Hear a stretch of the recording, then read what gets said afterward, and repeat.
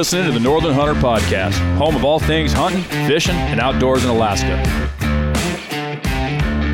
All right, everybody, welcome back to the show. My name is James Payne. And I'm Dalton Gray. And I'm Mariah Humphreys. And today we're going to be talking about a topic that we have gotten probably the most questions about, a specific species here in Alaska called the caribou. Yes, sir. And we've got many questions from listeners about this, mostly for DIY hunts and such. It's a very common DIY hunt for Alaska, honestly. So we're going to dive into a little bit about that, understanding the regs, understanding how to tell bull from cow, how to hunt them, ways not to hunt them. Go into all of that. And thank you to everybody that did write in and ask us questions about caribou. If you would like to write in with a question about just about anything Alaska related, you can head to our website. We have a nice contact button there at thenorthernhunter.com. You can also email us at info@thenorthernhunter.com, or you can hit us up at our socials. If you search at The Northern Hunter on either Facebook or Instagram, you will find us there. And while you're on the website, if you'd like to support what we're doing, you can go ahead and buy some really neat looking Northern Hunter merch that is now live on the website. You can go there. We have t-shirts, hoodies, hats, all of that if you would like to rep the logo. And we have more designs coming that we are working on, hopefully soon to be up on the website. And we have a nice partners page that you can shop at and help us out and help our sponsors out. And Dalton will tell you a little bit about those guys. Yeah, so if you head over to our partners page, you can find, currently we work with 5 different companies, and we have discount codes through 4 out of the 5 companies that we work with currently. 3 of them all share the same discount code, just for ease of remembering all of them. For Stealthy Hunter and for Yukon River Knives and for Hammer Bullets, the discount code is the Northern Hunter. Of course, we've talked about the Stealthy Hunter equipment and all the Stealthy Nutrition products, the rifle covers, the glassing pads, the first aid kits, and that they have a lot of great products there. So you can use the discount code from Stealthy Hunter and shop from Ryan Lamper's equipment there. Also, Yukon River Knives, you've got the Hunter, the small game, the ATK rifle sling and knife combo kit, and then they've got a bunch of other knives as well. You get just a significant discount there as well with our discount code. And then also Hammer Bullets, you get a discount code off of any of your bullet needs there. And they are always expanding. They've got a lot of things in the works. Some new exciting stuff coming up here, hopefully in the next year or so that they're testing right now down in Australia. And but yeah, so currently you can find all of their existing lineup for sale on the hammerbullets.com. And we've talked about this before, but they seem to always be in stock. Yep. So you can order online directly from Hammer and use the Northern Hunter at checkout in your promo code box for a discount code there. And then we also work with Baitum 907, all of our bear attractants and lures for bear baiting. And then if you need any trapping lures or moose hunting lures, Baitum 907 is a local Alaska company, and you can use a discount code at checkout from us. If you type in TNHP, you get a discount code there from us as well. And then last but not least, our remaining partner is Weatherby Rifles in Sheridan, Wyoming.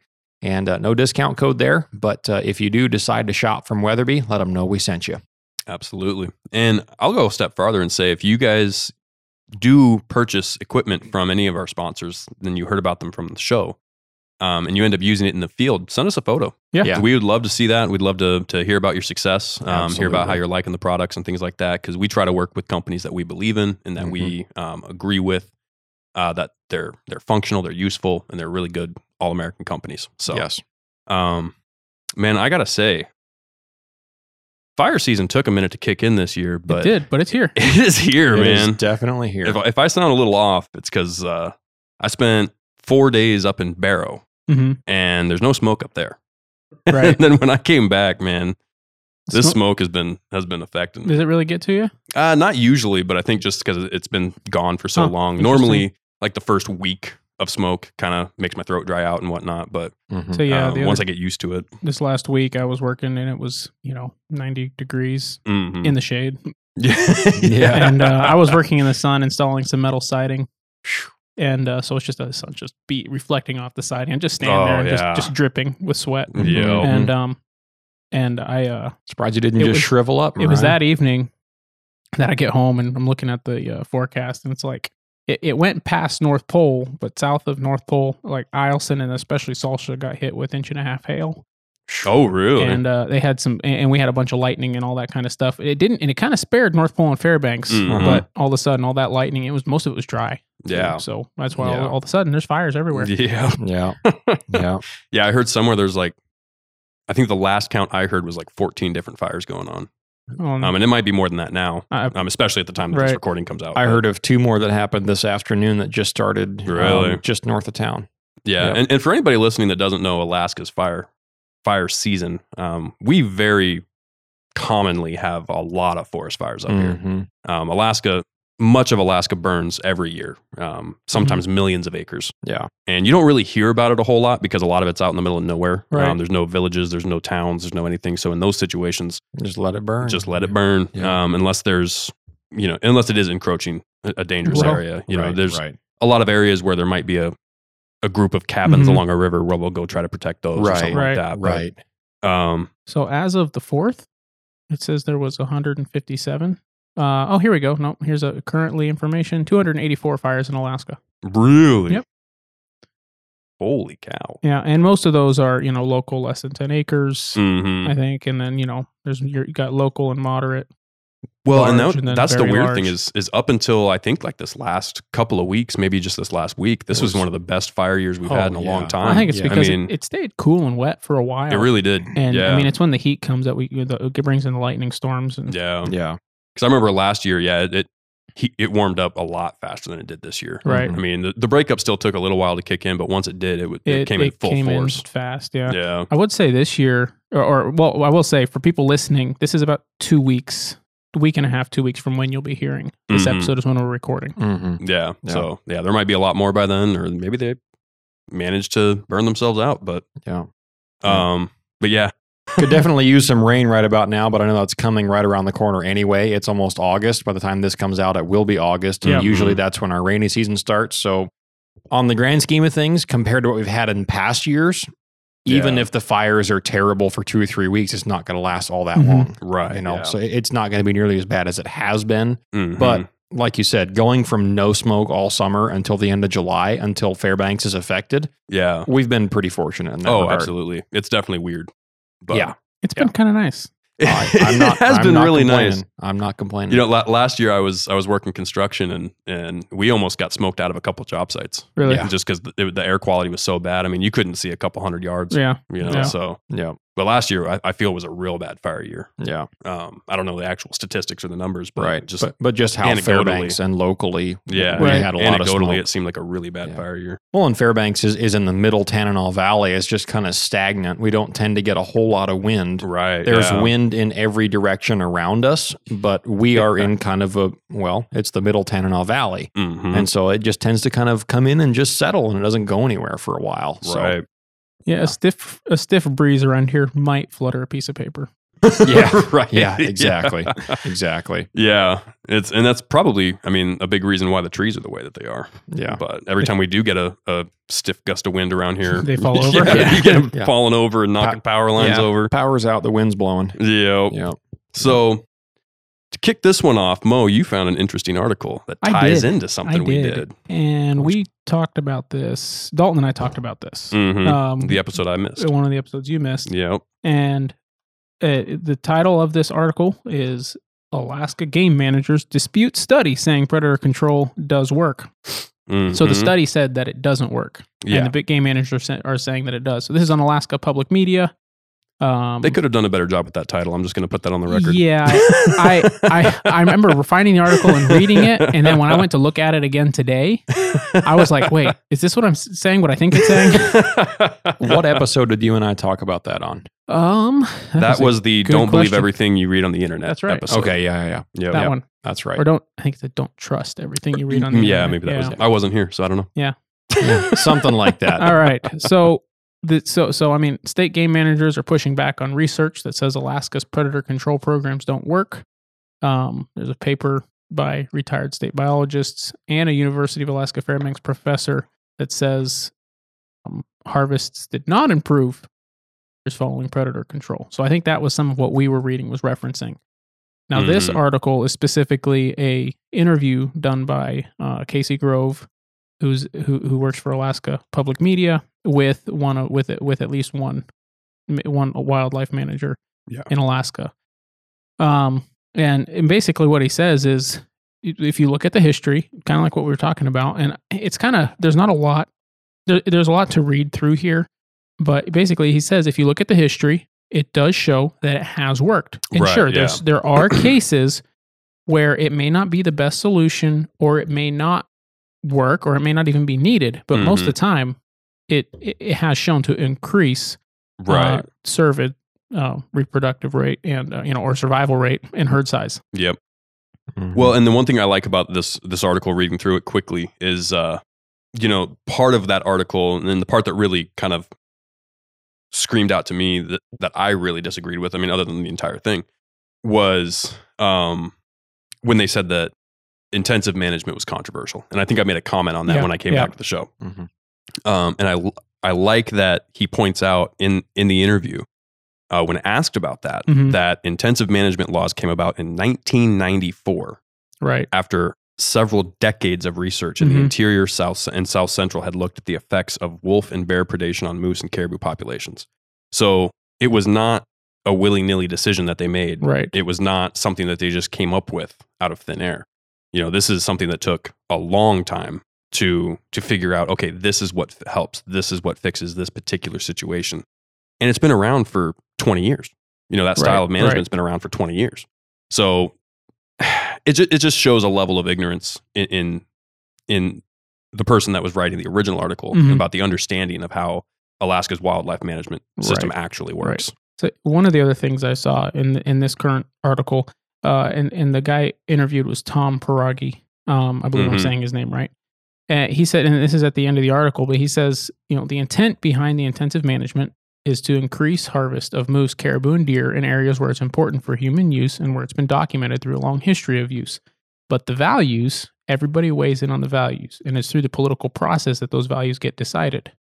Right. So, he's basically saying intensive management, wildlife management is science informed. The people's values aren't. And that's the truth of Right, the matter. yeah, If you have a right. problem with hunting in general, you're not going to like this. right. And most of what a lot of those articles and stuff were, it was very politically based It and is. not Correct. and not scientific based. Because it's a lot better for Right. the game population. And I mean, and he mentions in here how they have studies that show when you kill predators, you kill a large amount of predators in an area, it increases the population of the moose, deer, or elk, Mm-hmm. or all of the above, depending on where you're at. Yeah. Did I say elk? You Moose, did say caribou, elk. and deer. I guess it could work for elk, on some I'm of sure the it islands. would. Yeah. Yeah. It probably really would, honestly. But if you went on those islands and killed a bunch of bears. But, Yeah. Right. Yeah. anyway, he says, and then what you can watch is it will increase their populations. And after a few years, you'll watch their population start to decrease again Mhm. when the predators start to move back in just Yeah. a few years, right? Mhm. Yep. Yeah. And that's, I mean, honestly, the natural balance of things. Mhm. It's predators will eat themselves out of an area, Right. just the same way as when we talked about how caribou herds are Mhm. cyclic and they'll get blown up 10, 20 times in the herd size. And then they'll eat out all the food in an area. And then Right. next thing you know, now they're dying off of starvation. Right. Mhm. Predators don't have any more of a food control or of an eating control system as ungulates do, right? They're just Right. going to eat and kill and kill. They're In a going to lot kill of them all cases, till they're gone. like with wolves, they'll kill for sport, Mhm. Right. and so they'll kill them till they're gone, and then they'll move on to the next herd and do the same and then thing. the 5 that are left can slowly reproduce. Right. Right. Right. and the other thing I like about what he pointed out in this article is he addressed the concerns that, well, it's the harsh winters and whatnot that do it. It's not the predator management and this, that, the other. And he points out a study, and maybe we can link this article somewhere in I can in put the it in show. the description. Yeah, in the description. Yeah, for anybody that wants to read it. But he talks about a study where they did predator management in certain areas hmm Mhm. where they had the same basic winters. Right? Right. It's in the same mountain range, the same conditions, the same snow patterns, same cold. And in certain areas, they did predator management. And I believe he's talking specifically about a moose area here. Right. And in certain areas, they didn't. And regardless of the winter conditions, whether it was harsh winters or not harsh winters, they still saw an uptick in production and survival rate of Right. calves and everything like that, where Yeah. they did the predator management. Right. Mhm. Now, obviously, harsh winters and things like that still play a role, and will kill off some animals. I mean, Yeah. sometimes they just don't survive, especially if we have like a midwinter rain like we did that one year. Right. Right. That's really hard on the big animals, especially like moose. But just, I mean, the proof is in the pudding. You know, if you look back on Alaska wildlife management systems, I mean, Right. this is decades of data. It is. Yeah. And as far back as they've been, you know, and the decades of data that we have based on this style of management was based on decades of research prior to that for them developing this research or for this management style. And I think it shouldn't get to a point where they need to do this if people were doing a better job at predator management ourselves too. Oh yeah. I think Right. when we're out looking for caribou, when we're out looking for moose, I mean, we've talked about it on the show a bunch, but if you do, you know, I'm not saying target them specifically, Right. but if you get an opportunity, you know, it's more of an opportunistic target. Right. Don't skip out on it. You Yeah, know, so- you could be saving, and the numbers go, you know, all over the place on how Right. many moose you're saving per wolf or how many caribou you're Right, saving per wolf. And you can look at a bunch of different studies and get different numbers. But I mean, you could technically be saving like a dozen caribou per se, you know, rough number. If you take out even just one wolf. And it's a really important thing, I think, for our natural resources for us to continue, especially as more people are coming up and wanting to use these resources. Right. You know, we've got to manage it a little bit better than we used to Yeah. Well, I want to mention it's not an expensive tag. I'm not sure how much it is, but it's not an expensive tag for a for a non-resident. non-resident. They can get Yeah. a wolf tag over the counter when they come up here, Right. and just about Mhm. anywhere in the state, they'll be able to shoot a wolf when they're Yeah. hunting. Right. Yeah. In the fall. It's in the fall. In yeah. the fall. Yeah. I believe they open up in August, same as everything Yeah. else. Right. In most places. I think some areas are September, but Yeah. Yeah. that's Always look at the regs. But, yeah. Always look at the but regs. you know, Right. and the reason we point out the wolves thing, like, because a lot of guys I've heard this story a lot where, oh well, you know, we're moose hunting, and if I shoot a wolf, it's a gunshot, and it might scare away the moose. Right. That wolf is going to do a better job of 3, running moose out than 4 you are. years ago now, I don't Mhm. remember when it was. I shot my first. It was moose season.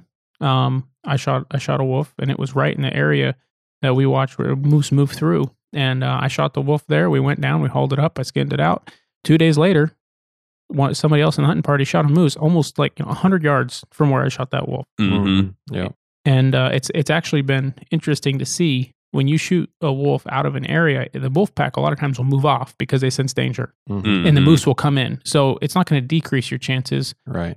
but there is a good chance it will increase your chances. Right. And 100% kill the wolves. Yeah. Yeah. Absolutely. Kill the bears if you can't. You know, I'm just Yeah. as much ready to target a grizzly bear or a wolf on a moose hunt, especially if I'm on a moose hunt with 5 or 6 people Mhm. and Yeah. everybody's got a moose tag. Yeah. I will bust my butt to go shoot a wolf or a bear if the opportunity presents itself, because they're Yeah. going to shoot the moose, Yeah. right? Yeah. I'm not. Yeah. You know, we're going to get the meat. Right. You know, Right. that's the way I feel about it. It's not Yeah. necessarily what I'm there to hunt until it shows up, and then that's Mhm. what I'm there to hunt, Right. if I can. And for anybody cringing in the lower 48 that hasn't heard our prior episodes about this, we're not talking about Idaho or Montana numbers up here. There are north of, 13 to 15,000 wolves in this state that they've estimated. Yeah. I don't remember what I that don't know if number we've is. actually It's talked north about of that that. number. There's over 30,000 grizzly bears in this state I think and there's over 100,000 black bears. so Dalton and I would Is agree the, on is this. the latest the latest numbers that they've published. Yeah. And our guess is there's actually a lot more than that. Oh, absolutely. There are. Absolutely. So it's not, when we say, you know, definitely go kill the wolves, definitely go kill the bears, it's not that we're working with limited numbers. They're not endangered up here. no. They're not, this is not a, And they're not It's- endangered in most of the lower 48 states either. No, they're not. They're It's- not. It's a political thing down there Yeah. too. that's true, but It's all parts. I'm thousands of miles away, so I try to Yeah, you know, but you know, I stick with what I know. I have a lot of trustworthy sources Mhm. and other people I'll say. that hunt and live down there, and they say the exact same thing that we do Yeah. up here. There is no shortage of them, and any opportunity you get within obviously your legal bounds, Yeah. you ought to be shooting predators. I know that every year, I've been watching this and hearing more and more about it, but it seems every year the human and grizzly encounters in the greater Yellowstone area get more and more. Well, somebody they're just got killed. What last week? Yeah, last week. This lady got Yeah, found on a a couple trailhead. weeks ago by the time this comes out, but yeah. Yeah. Happens every year, Yep. multiple times. And I mean, and it's, you know, not even hunters. Mm-mm. You know, there's people that are getting mauled just walking around looking for rocks and sheds and fossils and who knows anything else, But it's actually a big thing down there. It's a big thing. Yeah. What? Yeah, it's a big thing down there. What kind of rock are these people looking for? I mean, for one, they're looking for fossils in the rocks. You can find those. They're looking for different types of rocks.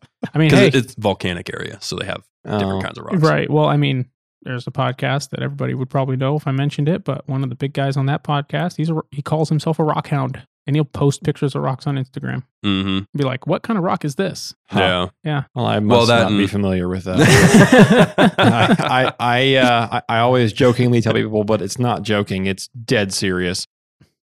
I can drive by a mountain and have zero inclination to climb that mountain. But if you put a doll sheep on that mountain or a grizzly bear or a black bear or a caribou, man, yeah, I can't hit my brakes fast enough, Right. I have zero interest in going out and climbing mountains and putting out all that just effort. Just to do it. I don't know. People will do it. I have no interest in ever climbing Mount McKinley, which, yes, that's what it's called. It's not Mount Denali. It will forever be Mount McKinley in my mind. Most Alaskans would call it that. But if you put a world record sheep on Mount McKinley and opened up a governor's tag for it, heck yeah, I'd put in for it and try to go hunt it. Or Mount Everest, all these guys that die climbing Mount Everest. They were all highly motivated at one point. For what? Just to climb it? I mean, but I would dare to say you're not even the first guy to do it. A lot more people in the world have shot doll sheep on top of mountains than have climbed Mount Everest or Mount Denali, for that matter. McKinley. I don't know, man. There's a lot of people that go up Everest these days. I don't know, man. Like they have like just trails of people that go up there with the guides. It's actually kind of disturbing when you watch the video footage of what it looks like in modern times. The crazy part about that kind of stuff to me is that there are literally frozen graveyards of bodies up there. Oh yeah, they don't pull the bodies that off. are never going to be able to be recovered. Yeah, they are up there until an avalanche happens, or until they just get buried and people literally walk over them up the mountain. Yeah. I cannot believe that you would just go through that risk just to climb a mountain. And that's just such a different mindset to me.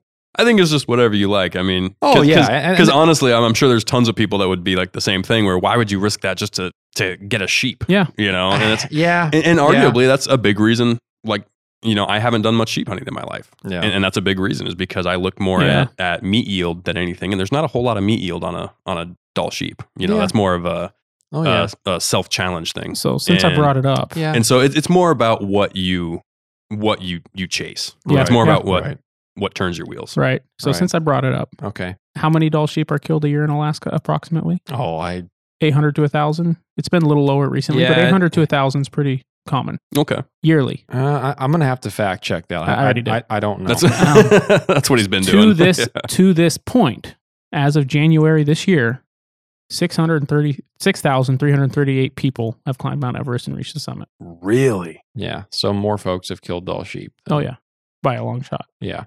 Wow. And that's not even including Yukon and BC. And right. Yeah. Huh. Interesting. I would have thought it'd be a lot more than that going up But Everest. still, that's I'm sure there's a lot 6,000 more that have gone people. up, but how many people make it to the top? That's very true. And there's a lot more people that go on a sheep hunt than kill a sheep. That's very true. Now, 35,000 people have attempted to summit McKinley, but only a few. I don't want to know a few reached the top. How many people have reached the summit? Interesting. Yeah. Well, but, I don't know. But either way, you can compare it however you want. But we have a large number of predators in this state. Yes. And so just keep that in mind if you're in the lower 48 listening to this and you're hearing us talk about predator management in a way that may seem a little flippant to people in the lower 48. It's because we have a very, very different population density than there. And I feel like we should address this particular mindset that we have about predator management. Mm-hmm. There are a lot of guys in the lower 48 that really enjoy bear hunting just for the sake of bear hunting. Mm-hmm. Yeah. Just because they like it, they like the meat, and they don't look at it through the eyes of predator management. Yeah. Right? We do because we have a very different system up here. Mm-hmm. Our, I don't know if it's an ecosystem or however you want to label it that we have here in Alaska we have hard and fast data proving that our bears kill a lot of ungulate species. Yeah. A Mhm. lot. Mm-hmm. Thousands and thousands a year die to just bears, Yeah. not even including wolves. In the lower 48, a lot of these mountain bears eat, I mean, for the most part, black bears is what I'm talking about. Mhm. A lot of those bears might not kill a lot of deer because deer don't live out there, right? Some of these, Right. and now occasionally, sure, they'll kill an elk or a deer here and there, Mhm. but some of these bears grow old and die, and they might not kill that many ungulate species in their lifetime. They're eating roots and plants and berries, and They're just foraging. yeah, Yeah. they're just herbivores basically. But our system is different up here. Now, obviously, throughout different parts of Alaska, certain pockets of populations have a Mhm. different diet than others. And if there is a moose-rich population, you can put your money on it Mhm. that they are killing moose if there Yeah. are an Mhm. abundant population of moose in their area. If there aren't, maybe that population of bears only eats berries and ground squirrels and roots and things like that Right. for the most part. Not saying that they won't be opportunistic if a caribou or a moose walks through their area, Mm-hmm. but for the most part, they might only be eating plants and maybe the occasional ground squirrel if they can find it. Yeah. However, the vast majority of the state is inhabited with abundant ungulate species. Mm-hmm. And when that is the case, there are bears and they do attack the prey animals. Yeah. 110%. That is what happens. Mhm. Yeah. And we have the data to back that up. We do. And so for us, we harp on predator management and we look at it as a direct benefit and long-term help to our species that we like to hunt for meat. Mm-hmm. Because every predator that we kill has a direct relation and result on the ungulate species that we want to hunt. Yeah. That's why we have bear bait. Yep. That's why we take any opportunity we can to shoot bears and wolves even in the fall. Mm-hmm. And some guys, that they are hardcore bear baiters and they say, well, I don't want to shoot a grizzly bear in the fall because then I can't shoot one over spring on my Right. bait station because it's the same hunting year. Yeah. From July 1st to June 30th is our hunting flip over year Mhm. for bears. So from that perspective, in my mind, I don't care. Yeah. If I have a grizzly bear that I can kill in September while I'm Mhm. moose hunting, I'm going to shoot it Yeah. because I don't have the guarantee that it's going to work out to kill one over a bait in May or June. Right. Right? A bird in the hand is worth two in the bush. Yeah. Right. So to me, I'm going to make the direct impact now rather than hope that I can have fun and shoot one next spring. Mm-hmm. That's just my perspective. But a lot of guys think that way, that bear bait. They think, Yeah, well, that's true. I don't really want to bear bait. And I don't really want to go spot and stalk bear hunting in the fall because then I might not be able to bear bait as much in the Yeah. spring. Well, and I feel like a lot of that has less to do with the fun of shooting one in the spring over Yeah. your bait and more the necessity of maybe needing to if it comes in and starts running the black bears off. Right. Because now you're stuck just trying to run it off Well- rather than being able to actually take it out of the equation. I've got a lot of solutions to run grizzly bears off of bear bait. Well, I mean, Right. One of them worked really well this Right, year. right. You know, there are ways to do it growing up Yeah. legally, I in might a add. bear baiting in a huge bear baiting family, Mm. I would say I could definitely see somebody doing it because they want to hunt bears in the spring and they would rather do that Oh, than I'm the sure. fall. I'm not saying that's And- there's not the and- motivation for and- that. Right. And even just but- doing it for the fun of it. However, I would think that I would say that most of the people who are going to say, well, I really don't want to shoot one in the fall because it'll ruin my spring hunt. A lot of those guys do kill a grizzly bear almost every spring. Mm. Not all of them. One of them that I know that says that kills one almost every year. Okay. One of them. Yeah. And Okay. and I know several guys that say that. Well, I don't want to shoot a grizzly bear in the fall because then if I get one on my bait in the spring, then I can't shoot it. Right. Yeah. And only one of those guys that says that. Yeah. And I think we all know who I'm talking about here. Yeah. Only one of them is consistent at killing grizzly bears. Mhm. So for him, I'll give him the benefit of the doubt. He's, Yeah. maybe he's cracked the magic code and he killed another You big know. grizzly bear this year. Oh, He- yeah. He killed He a did. smoker. You did. But most guys don't have that kind of repeatable success Mhm. year after year Right. after year. yeah. And even he has to bust his bones to kill a grizzly bear every year. I mean, Oh, he's yeah. sitting night after night after night for 10, 12 hours just to kill a Mhm. grizzly bear every year. Right. That's a lot of work. And it might not work, right? Mm-hmm. It might not happen. So anyway, I say all that to say this.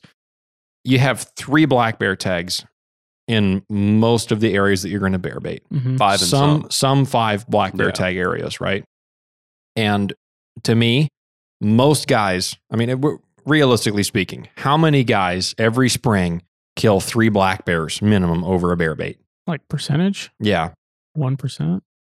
Yeah. You think it's that low? It can't be that high. I'm not saying it's that high, with but the number of 1%? bear baiters, the number of bear baiters, Yeah. the number of baits I have walked in on and seen their setup, Yeah. and I know they haven't even had a bear on their bait because they don't know what they're doing. Yet they put all the money into it and try every year. Which is fine. I would just like to Yeah. believe people are more successful. But to kill 3 black bears That does take a on lot. your tag. That does take a lot. Yeah. Because I know Yeah. if any of us have a bait that's that productive, Yeah. unless we, if I kill 2 black bears on a bait, I'm going to be going, James Dalton, are you guys like not doing Yeah. good? You want to come? You need to come kill a bear, right? Yeah. I'm opening it And up if to it's not somebody you guys, else. I'm going to have my Right. wife in there. I'm going to have Right. another buddy. Right. Because share hunt it. Because to be honest with you, after 2 bears, my freezer is full Right. Yeah. in the springtime. It is. Don't get me wrong. If I had the opportunity and it just worked out, then okay, I probably would. But man, I'd have to have a lot of bears. Yeah. Yeah. And Right. because I got my cameraman that was working with me this year. I wanted to get him to kill a bear because if he kills a bear, he's going to have a passion for it now, right? Mhm. Yeah. Oh, I'm sure he probably does anyways. Because I can tell you for a lot of people, the passion of baiting is not just the killing, Mhm. but also just the doing. Right. Yeah. It's the work you put in. It's getting out in the woods in the spring. It's having fun. But before we go too far down this rabbit hole, That's a good point there. Yeah. I want to wrap this back with one last fact, and then we'll move on to our actual topic here. But the article the article we're talking about today is disputing the article you two talked about. Mhm. Yeah. And just to wrap that up into comparison's sake, there are 5 different sub ecosystems in the lower 48 they're trying to recover grizzly bears in. Is that correct? 4 or 5? Somewhere in there. I couldn't tell you. It's somewhere. There's not a whole lot. I mean, it's big areas. Don't get me wrong, but Yeah. and in some of those areas, they in years past have been pushing for, let's just get 50 bears Yeah. back in this area. Yeah. Let's just get 50 grizzlies back in this ecosystem, and we'll consider them on their way to being recovered. Yeah. The original article that you two talked about in that episode, Yeah. Fish and Game biologists took out 94 grizzlies In 17 that days. were only the grizzlies hunting that particular caribou herd. That's right. They were watching over the herd and only shooting the bears that were coming in to predate on that particular herd. And only And over like that- 17 days. And only over 17 days. And Yeah. that probably didn't put a dent Right. in the population of bears in that area. Exactly. So comparative sake, you have entire ranges in the lower 48 that they're just trying to get 50 bears in. Yeah. And these guys killed almost double that. That was just hunting one caribou herd For just over 2 weeks. for just over 2 weeks. Yeah. Our population of bears is different up here. Yes. Mhm. So understand that when we're talking about it and when we're advising other people to do it, and when you are out on a hunt too, if you live up here or you're Mhm. able to shoot a grizzly, Yeah. whether with a guide or anything like that, Mm-hmm. if you have some next of kin you're coming up to hunt with, Yeah. definitely keep that in mind. Yeah. And so with that, we'll take a quick break and then we'll dive into caribou. Okay. Hammer Bullets produces what we at the Northern Hunter consider to be the most premium and best working monolithic bullets on the market today. These bullets are easy to load, extremely accurate, and best of all, they're always in stock and ready to ship. The guys at Hammer designed them so that after penetrating the hide of an animal, it sheds its petals, initiating a massive energy dump while retaining the rear shank for maximum penetration. These bullets are built with 100% focus on how they perform on game, and their proprietary designs produce great BCs with specialized pressure grooves for amazing inherent accuracy and speed. They have a minimum expansion velocity of 1,800 feet per second, which allows for long-range shots, but with no maximum velocity, making them perfect for every cartridge from your granddaddy's old 30-30 to the high-velocity round like the Weatherby 30-378 without having to worry about your bullet failing. To view their expansive selection and find the perfect match for your hunting needs, go to hammerbullets.com and use discount code TheNorthernHunter to drop the hammer on your next adventure.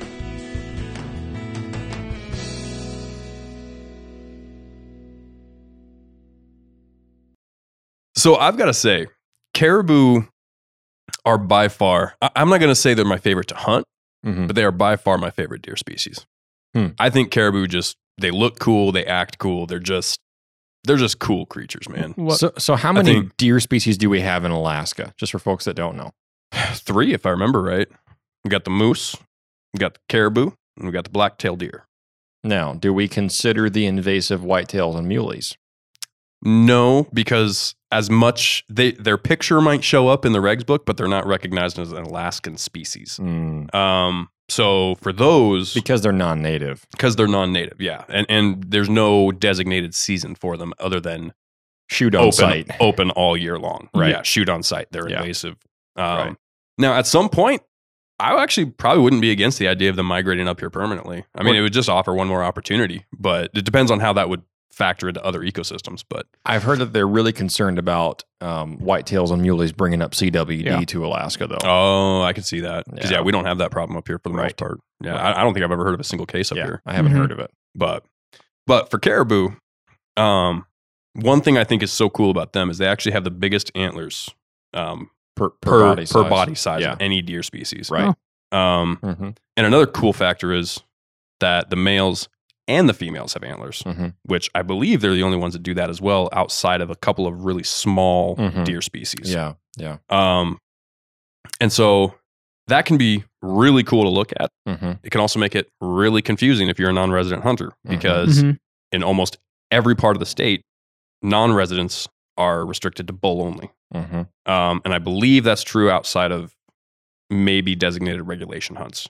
I would have to double check that. Okay. But I think there are some regulation hunts where you can shoot either or, if that's what... As a non-resident? I think so. Like, I don't know 100% what the rules are for the 40 mile. Yeah. Because I know a lot of people hunt that I don't think are residents.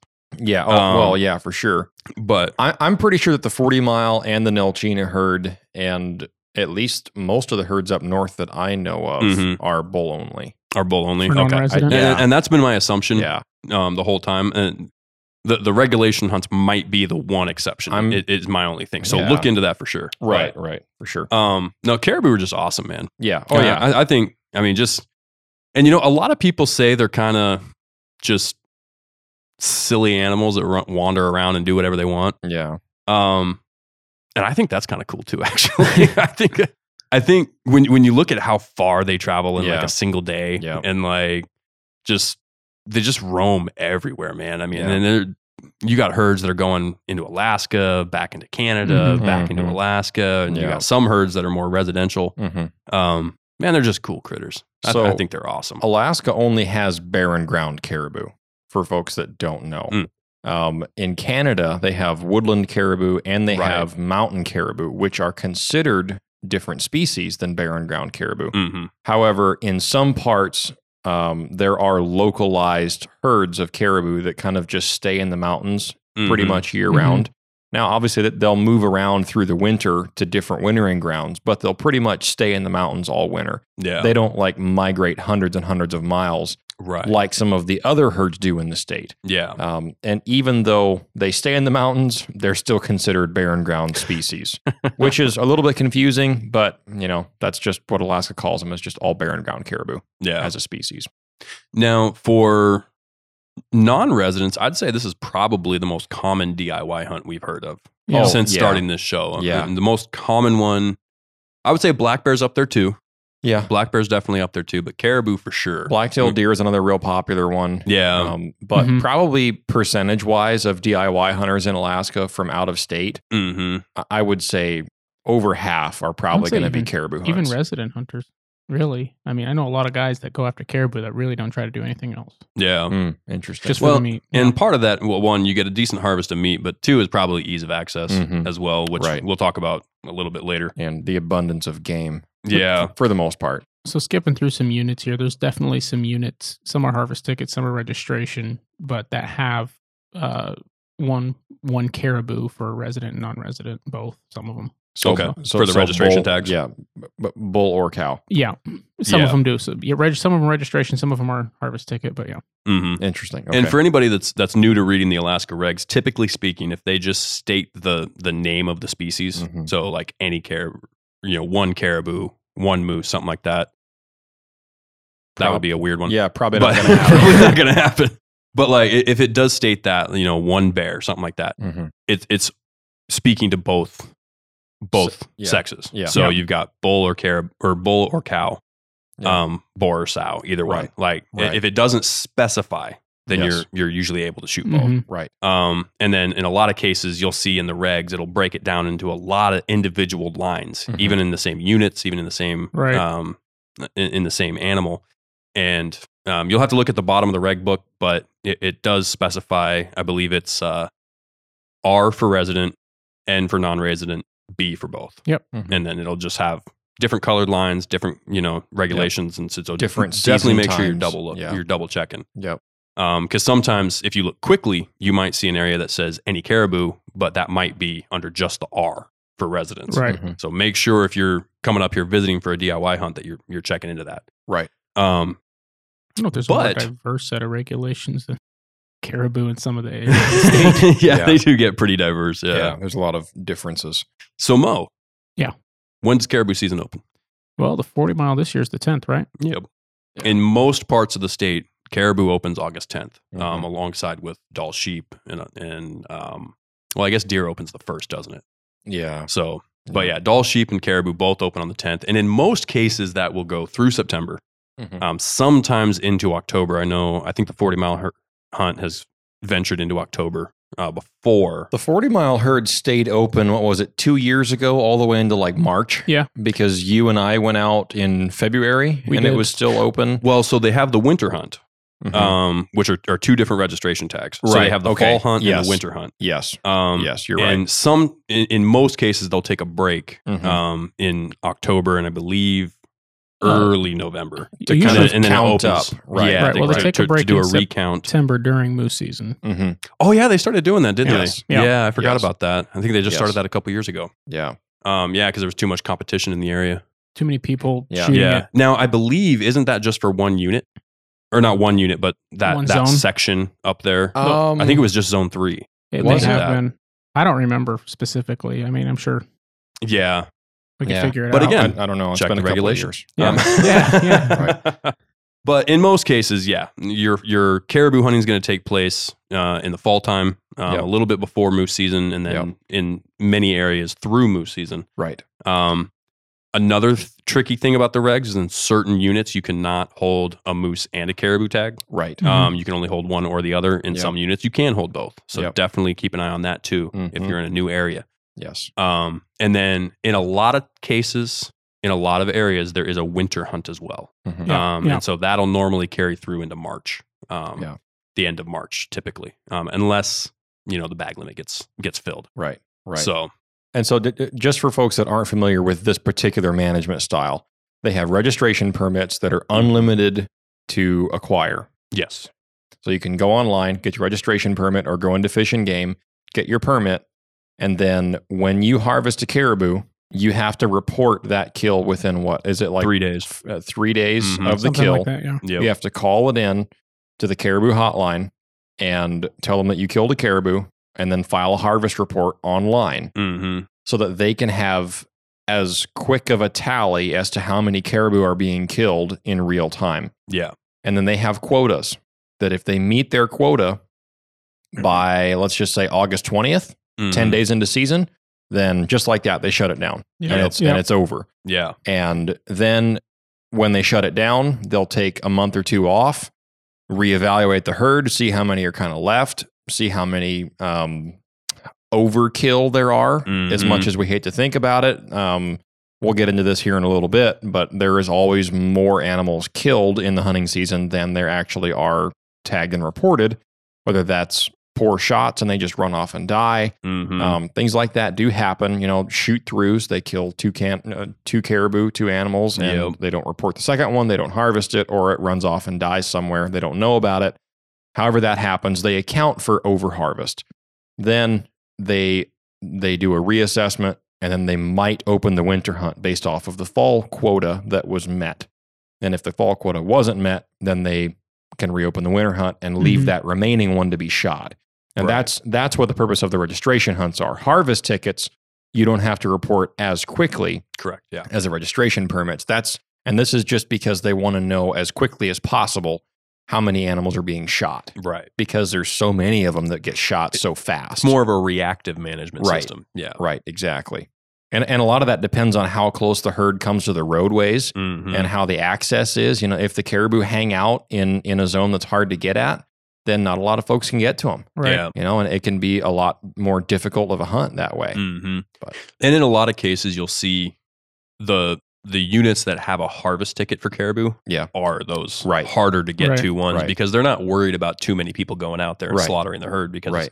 just not that many people are going to go through that much effort. Right. Where you're really going to see the registration and the subsistence tiers come in, your tier 1, tier 2 hunts, Right.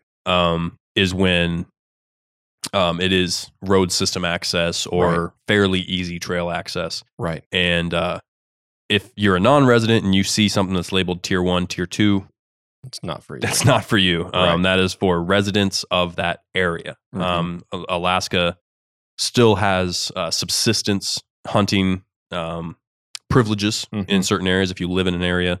Now, some of the tier 1 hunts are pretty widespread. Mhm. You can get a tier 1 hunt even if you live in Fairbanks in some cases, in some units. In most cases, like they've shut it down since due to emergency order, but even residents of Fairbanks were able to apply for the Nilchina herd Uh-huh. tier 1 subsistence hunt.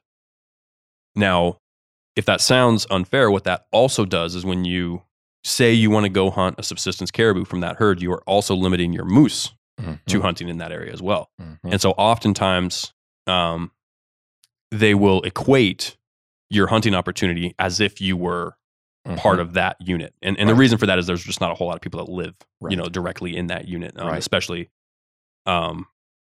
it's a super widespread unit. I mean, I Yes. think 13 is probably one of the biggest ones. Mhm. So, Mhm. Yep.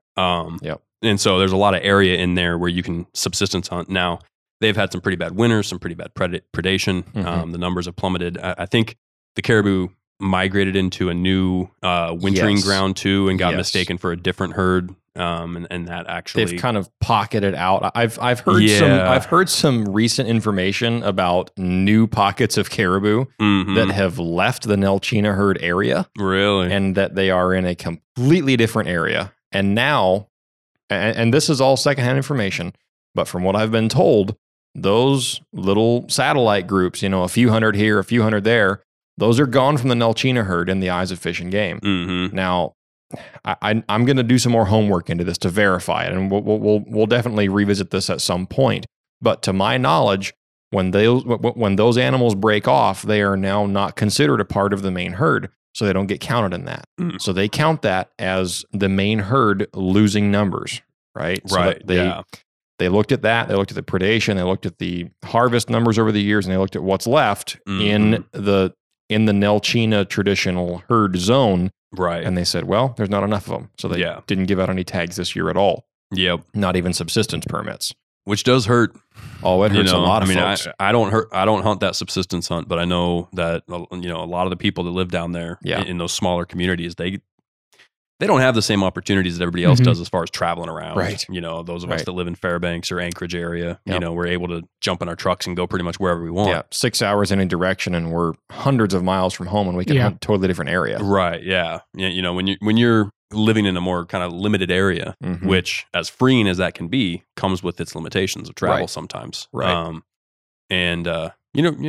Those people really shouldn't have to drive 6 hours away I totally agree from with their you. homesteads Yeah. to be able to hunt. So, I mean, that completely does agree. hurt that they had to shut that down, but it does go to show the management style of Alaska. I mean, Right. they're only going to allow tags for what they have a harvestable surplus of. Right. So they are keeping a close eye on things. And I as much as that does hurt, I applaud them for having the ability to do that, Yeah. the strength to do that. Mhm.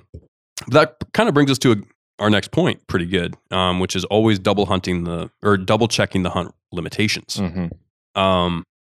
Like we just stated, the Nilchina herd got shut down for emergency order. Mhm. Emergency orders are a thing that happen up here fairly frequently. Especially with caribou. Especially with caribou. They Right. are constantly doing checks and double checks and kind of health updates on these herds. Mhm. And if something turns south, they're going to shut it down quickly. Yep. Several years ago with the Nilchina herd, when it kind of first started splitting apart like that, they cut it down. I believe they gave out, I think it was 2,000 draw tags for that herd. And after that winter had come through, because you apply for your draw tags the year prior, and then they go through the winter, and then you get your draw tags in the spring, or I guess late winter Yeah. here. And so then when they did their recount in the summertime, they realized how bad the population was getting. They cut it from 2,000 down to 250. And it was basically the first 250 that were taken, season's over. Right. And they'll do that with registration hunts too. If they're, like you said, I mean, it's pretty much an unlimited amount of registration tags you can get. But there is a maximum number that'll allow you to take out of that herd. Right. So they might hand out 4,000 registration tags, but as Right. soon as, let's just say, random number 2,500 are killed, now the hunt's closed. Right. It is your responsibility as the hunter to keep up to date with that information. Right.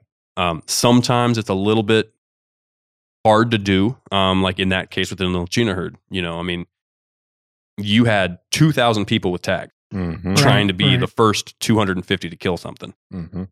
Everybody fully expected that hunt to be over in one weekend. Yeah. And there was a big controversy over whether they would shut the hunt down mid-weekend. If everybody went out on Friday night and Saturday morning and that 250 was made and reported, would they shut it down Saturday afternoon, and then all these guys that are out in the field that don't have internet, don't have cell phone service, or that aren't going to come back in until Sunday night. Aren't planning on coming back in from their camp until Sunday night, or maybe they took some time off on Monday. How are they going to know? In some of those instances, the state will come out and say, for the first weekend, we're not going to shut it down. We'll do our count after that and then make our decision. But don't count on that. Right. Only rely on that if they specifically have told you that. Right. Because otherwise, it is 100% up to you. And in the state of Alaska, ignorance is not an excuse for anything. Right. If you're breaking a regulation and you tell the trooper that, I didn't know I couldn't do that.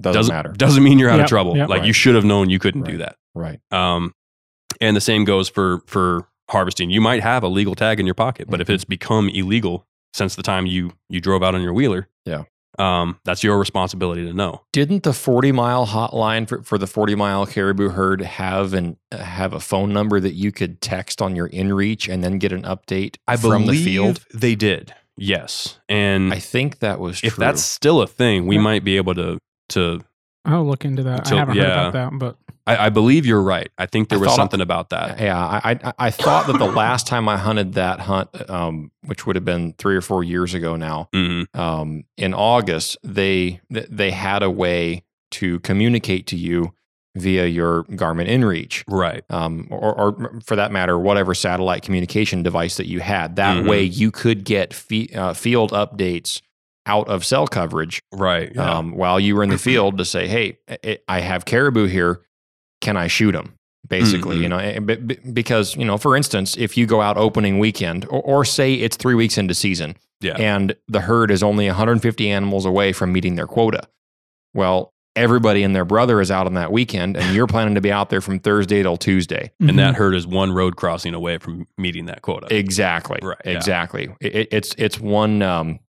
How do I say this tactfully? It's one massacre. Vietnam. Yeah, it's one massacre away from meeting that quota. Well, you're planning to be out there for 4 or 5 days. That could easily happen in the amount of time that you're out there. Right. Oh, absolutely. The hunt closes Sunday night via emergency order on the hotline, and you're planning to hunt till Tuesday. Well, how do you know? You are responsible to know. Yeah. You have to know. Solely responsible. So usually what I would do in that situation, I would just text somebody on my inReach back in town, have them call the hotline, and then text me an update. Hey, they are letting, there are 50 animals left. So you're still in the clear. And as long as the hotline says it's still open, you're still good to go. Yeah. And you'll notice when the updates start getting more frequent, sometimes you'll call into that hotline, which if you go and you do a really simple Google search, just search ADF&G, whatever the registration hunt you're hunting, or really any hunt, and with the word hotline after it, you'll find that number. It'll take you to the page on Alaska Fish and Game's website. And you'll be able to find that number and stay up to date. And like you said, contacting somebody back in town is a great way of doing that. But you'll notice, like at the very beginning of the hunt, especially if they have a high number quota, like 2,000 or something like that, they might not update it for a week. Yeah. Maybe a week and a half. Yeah, exactly. Sometimes, heck, even more than that. If the numbers aren't rolling in. I mean, we saw it early last year with the 40-mile herd, I mean, nobody was getting caribou in the early season because they migrated weird. Okay. And so they weren't where everybody thought they were going to be, and then they had to go find them basically. Yeah. And so you didn't have that opening day slaughter, Right. that everybody kind of expects Right. out of that particular herd.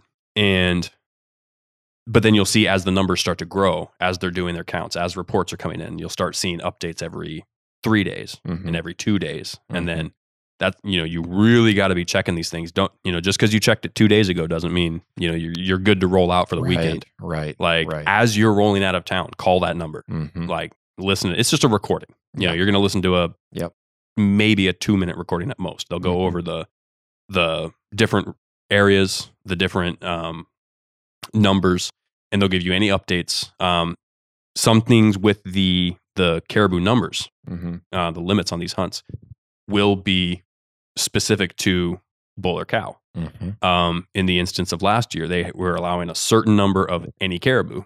And then once a certain number of cows were shot, then it went to any bull. And so be sure you're checking on that too. Because the hunt might still be open, but the regs might have changed as far as what you're allowed to shoot. So it's really, really important, especially if you're coming up as a non-resident DIY hunter, to be educated on the ever-changing regulations that come through. Right. And just making sure you are hunting in accordance with the law, because Alaska doesn't play. Yeah. When you violate the regs, I mean, it gets bad quick. Right. I mean, Nobody to blame but you. Yep.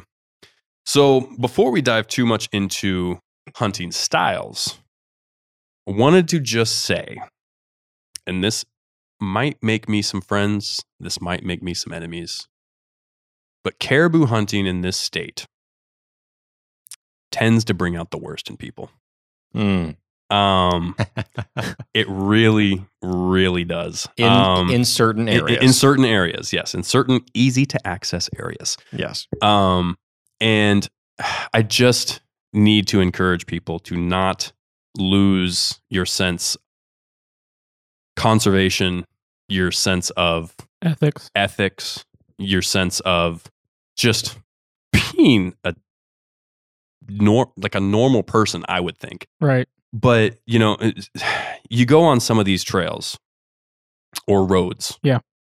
And I mean, you just see ash everywhere. Yep. And it might be perfectly pristine and clean before season opens. Yep. Soon as opening day comes around, you roll down there, there's toilet paper everywhere. There's camp trash everywhere. Yep.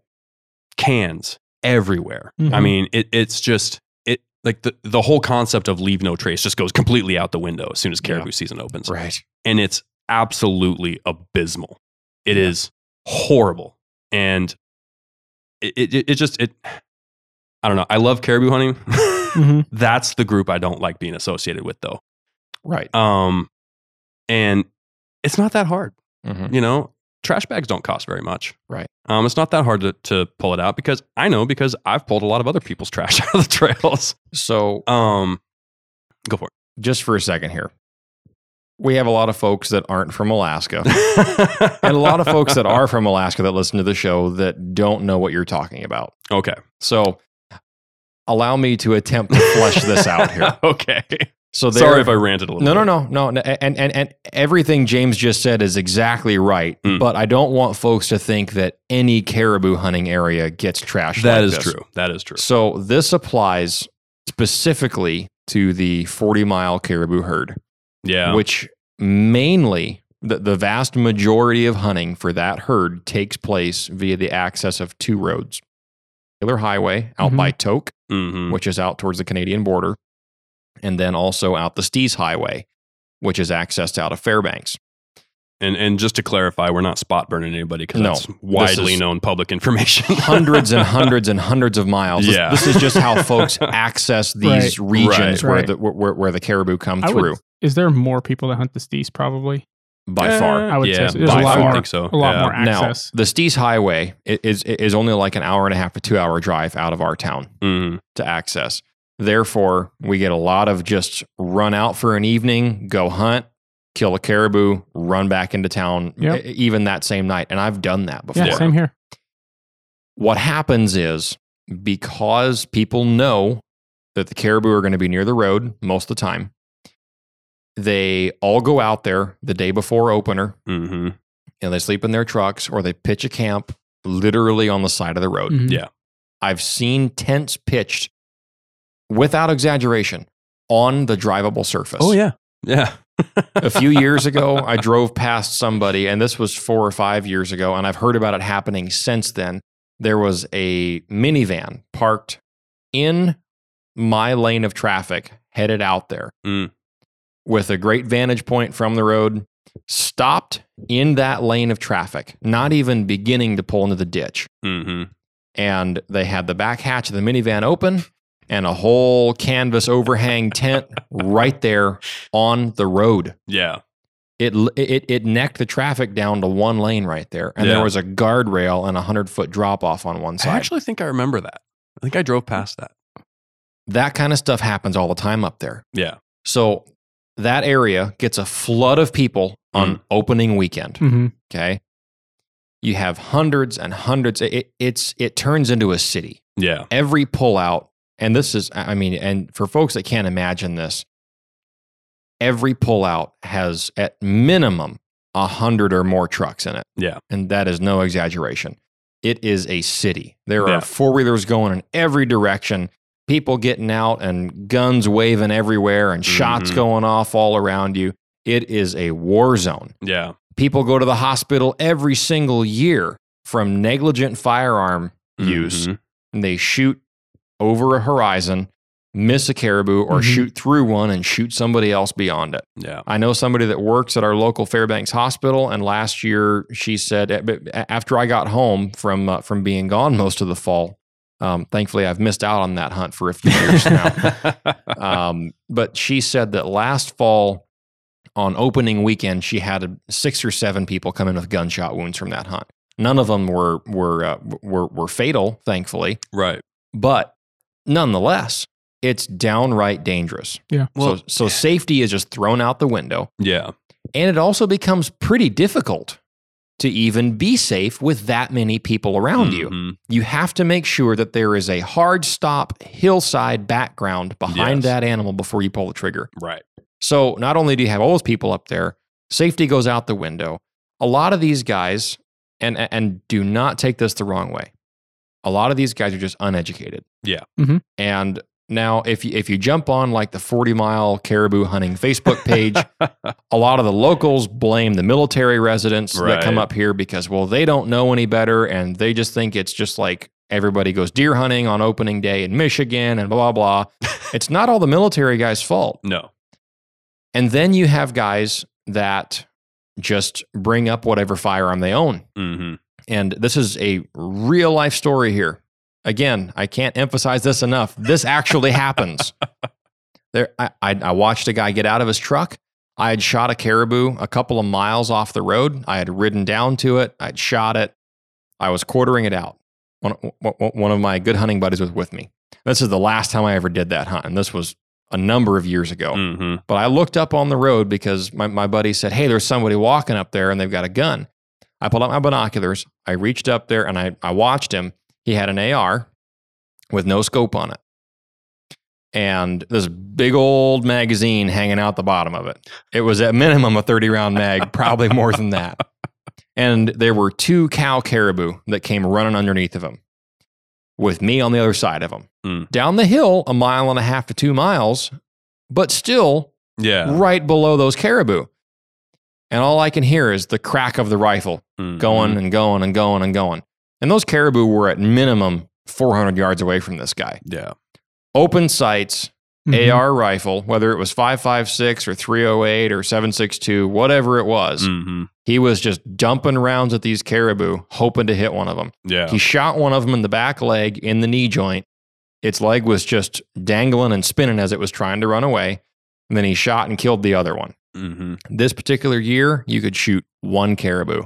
And he hit the other one, and it ran off. And I watched it bed down, and it died there later on that day. Yeah. when I was on my way out, I drove past it to go look, Mhm. and it was laying there dead. Yeah. So he irresponsibly harvested more than he was legally allowed to do. He put me at danger Mhm. by shooting in my direction. And that was not even close to the boundaries of ethics. Yeah. And I think what happens with that crowd mentality, everybody feels like, well, I better just jump out and shoot one as soon as I Right. can because I don't know if I'm going to get another one. Right. Right. And then along with that, like James was saying, the trash. Mhm. People just think, well, everybody else is out here. Somebody else will grab it. Yeah. I'm in a hurry. I just killed a caribou. The bugs are Mhm. terrible. I'm cold. It's raining. Throw it in the bed of the truck and let's go. Yeah. And guys just leave. And they leave a campfire pit full of beer cans, and they leave Mountain House wrappers, trash, and I mean, just all the garbage you can think Yeah. of. I've seen guys drive off and leave their tents on the side of the hillsides out there. It is next level ridiculousness. Now, that doesn't happen as much on the Taylor Highway because it's a lot farther away to It's a lot get further to. away. It's a lot more work. And Yeah. generally speaking, the folks that put in the effort to go out there are a little bit more responsible. I will say last year, because of the influx of people that went out, because that's where the caribou were hanging out earlier in the season. Okay. They didn't migrate up to the Steese as early as everybody thought they would. Yeah. And I saw a lot about the Taylor Highway getting the exact same way. Really? Wow. Yeah. Man, So it's well, that's just too bad. Yeah. That's sad, that yeah. that group. Right. You know, that like you said, that crowd mentality. I've actually never done that hunt on the Steese in the summer. Yeah. I've done the winter hunt on the Mhm. Steese, Right. which there's usually less guys. There's still a lot. Always. But Right. in the winter, I've been, I was with a buddy and he shot a caribou, and I started cutting up his caribou while he went to the truck to get the packs. And I was getting shot at by guys who thought that dead caribou, I was behind it, so they didn't see me, but it was a dead caribou. But they're just slinging lead, and they're 600 yards away, Mhm. Yeah. right? Yeah. And then Shooting the- at you. Yeah, and you jump up and wave your arms, and they stop. Right. Yeah. But Yeah. then and then next thing you know, a bunch of caribou come running up out of a draw, Mm-hmm. and they're Mhm. just slinging lead at them. Yeah. Just slinging lead. Irresponsibly. They have no idea. They're unethically. not aiming. Briefly. Now those caribou came by me, ran by me. I calculated a distance. I took one shot and I dropped a caribou. Yeah. Right. Mhm. Right. Yeah. Which felt really good when you've got a bunch of guys slinging lead and they can't hit nothing. And Right. then you drop one. Right. But Right. But just for the point, though, I don't want folks to think that this happens in every caribou hunt. And This yeah. is mainly the 40-mile caribou hunt. Right. And I do apologize if I seem to have attacked all caribou hunters. That was not my intention. Right. But specifically, yes, you're correct. This is with just this hunt. Very poignant for Um, us. It's a hunt that happens close to our hometown, so Yes. it's one we're very familiar with. Yes. And it's one that I personally have heard 2 shots whiz by my head, Mhm. while being out there gutting out a caribou. Yeah. And I'm not talking about hearing the bang. Mm-hmm. I heard the zzz, Yep. the actual round. Yeah. And I've seen that exact same thing where the caribou, because we'll get into this a little bit later about caribou behaviors, but they tend to run in circles when they don't know where to go. Mhm. They'll go up over a hill and then they'll come right back over that same hillside, and then they just kind of run around Yeah. and they're just kind of Disoriented. figuring out. Yeah, they're Mm-hmm. disoriented. Right. They're trying to figure out where to go, Right. and especially when there's that many people, they Right. just oftentimes you'll have more than one chance at the same group. Right. But it's like nobody knows that. Right. It's like nobody, Right.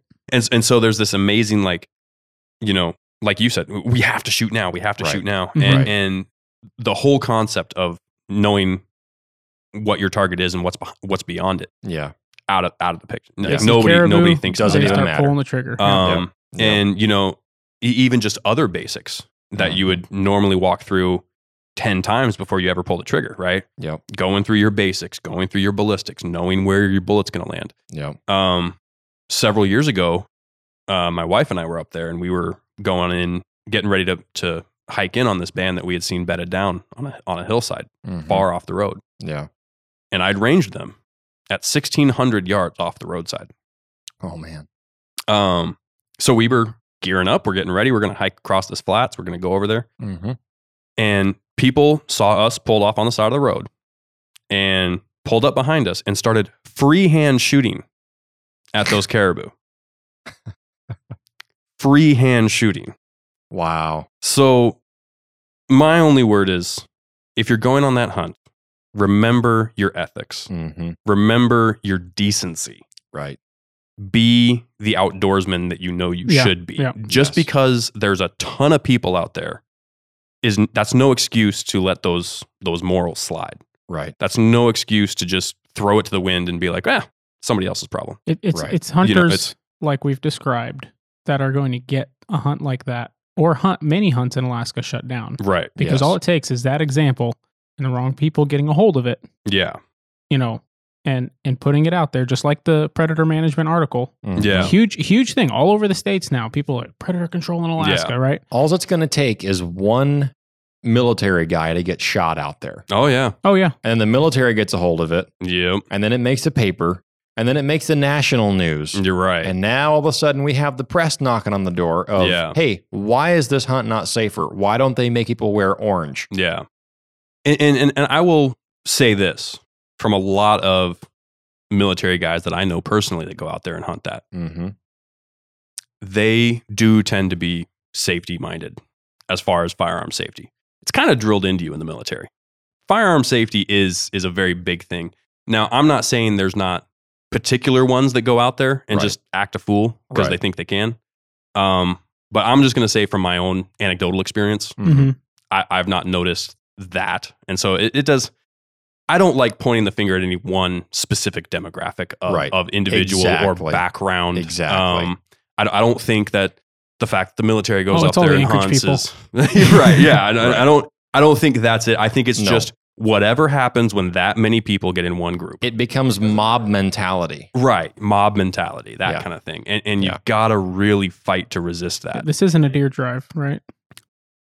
It kind of turns into one. It kind of turns into it, but honestly. that's not Now, what it is. but- now, I was just going to say, to that point, just here a couple of days ago, at the time of this recording, I saw something where there is a hunter's education for Alaska hunting for military members in Fort Wainwright and Eielson for our Mhm. local area to attend a hunter's ed meeting Mm. specifically addressing the 40-mile caribou hunt and Yeah. safety and ethics of it. Yeah. That is a step in the right direction Yeah. for all those is. guys, and most of those guys are on a 3-year cycle. Mhm. They come up here. If this is their first year, most of the time as a non-resident, you have to wait a year as a new resident to the state to get your residency approved Right. to yeah. then get tags over the counter like we do, like this one, Mhm. even for registration permit. However, they make an exception for caribou hunting.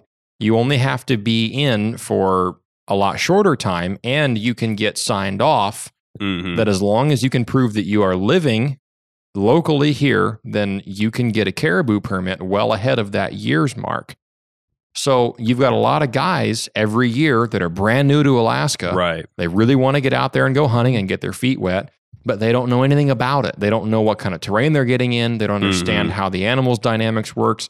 They don't understand how to judge bull versus cow. They see antlers. Well, they're used to deer species in the lower 48. Mm. Does don't have antlers in the lower 48, right? Yeah. So a caribou completely throws them for a loop. Mhm. How are they supposed to know if they don't read the regs, right? We're going to talk about Exactly. it. and anyway, but yeah, But- just not. This is not a rant at any one particular group. I just Right. think that when you get that many people with that many animals, people just feel like, oh, I have to shoot one right now, Yeah. or else they're going to be gone, and then Right. I'm going to lose my shot. Yeah. And it's not like that. It doesn't have to be like And that. and the other thing before we move on, I want to say is we're not trying to discourage people from going on that hunt either. No. We're not trying to say it's a bad hunt to go on.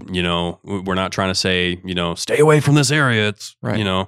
Because all of us have Um, taken advantage of that. right. It's a very good opportunity. Mm-hmm. But if you take anything away from this rant, yeah. just, be courteous, keep your ethics in mind, and, be part of that group that kind of holds that value system in place. Right. When you start seeing trash laying around, pick it up. Yeah. Right. Even if it's not yours, pick Yep. it up Absolutely. and keep that area clean. Keep the, if you see people beyond where the caribou are at, guess what? That's an unsafe shooting situation. Keep firearm safety in mind. Be that difference. If you see somebody being unsafe, say something. Yeah. Don't just stand there and watch as they're firing in the direction of other people. Make sure they're aware that there's people down there.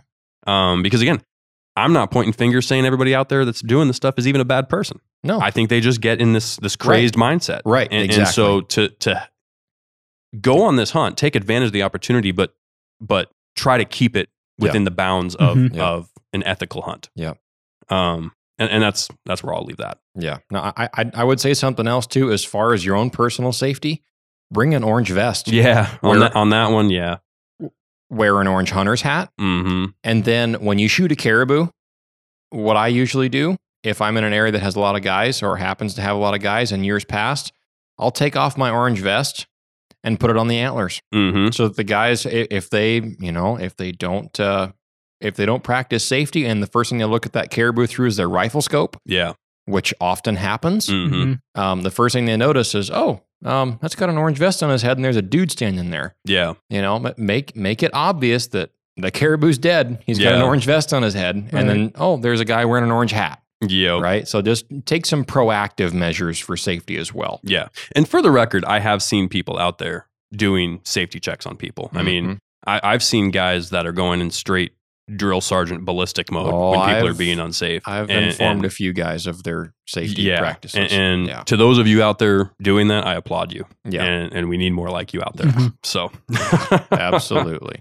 But on the topic of being ethical on these hunts, when you know the regs, when you know what you're allowed to shoot, Yeah. whether it's bull or cow, specifically, we'll just stick with caribou. How do you tell the difference? Like you said, a lot of guys, especially if they're from the lower 48, coming up here for a DIY hunt, you're responsible for knowing that. Caribou is not one you necessarily need a guide for. A lot of people do come up and use a guide for it, but you don't need to. So when you're out there with just you and let's say your brother or your buddy, you got to be able to tell the difference. Yep. Absolutely. And there's a couple of key ways to do that. One, if you're in a really good area, which most people, I think, coming up here for like a dedicated DIY hunt know where they're headed. They know what they're going to these areas that are a little harder to get to. I think they're kind of doing that more wilderness hunt. A lot of them are flying out. Flying out. Which is awesome. It is, yeah.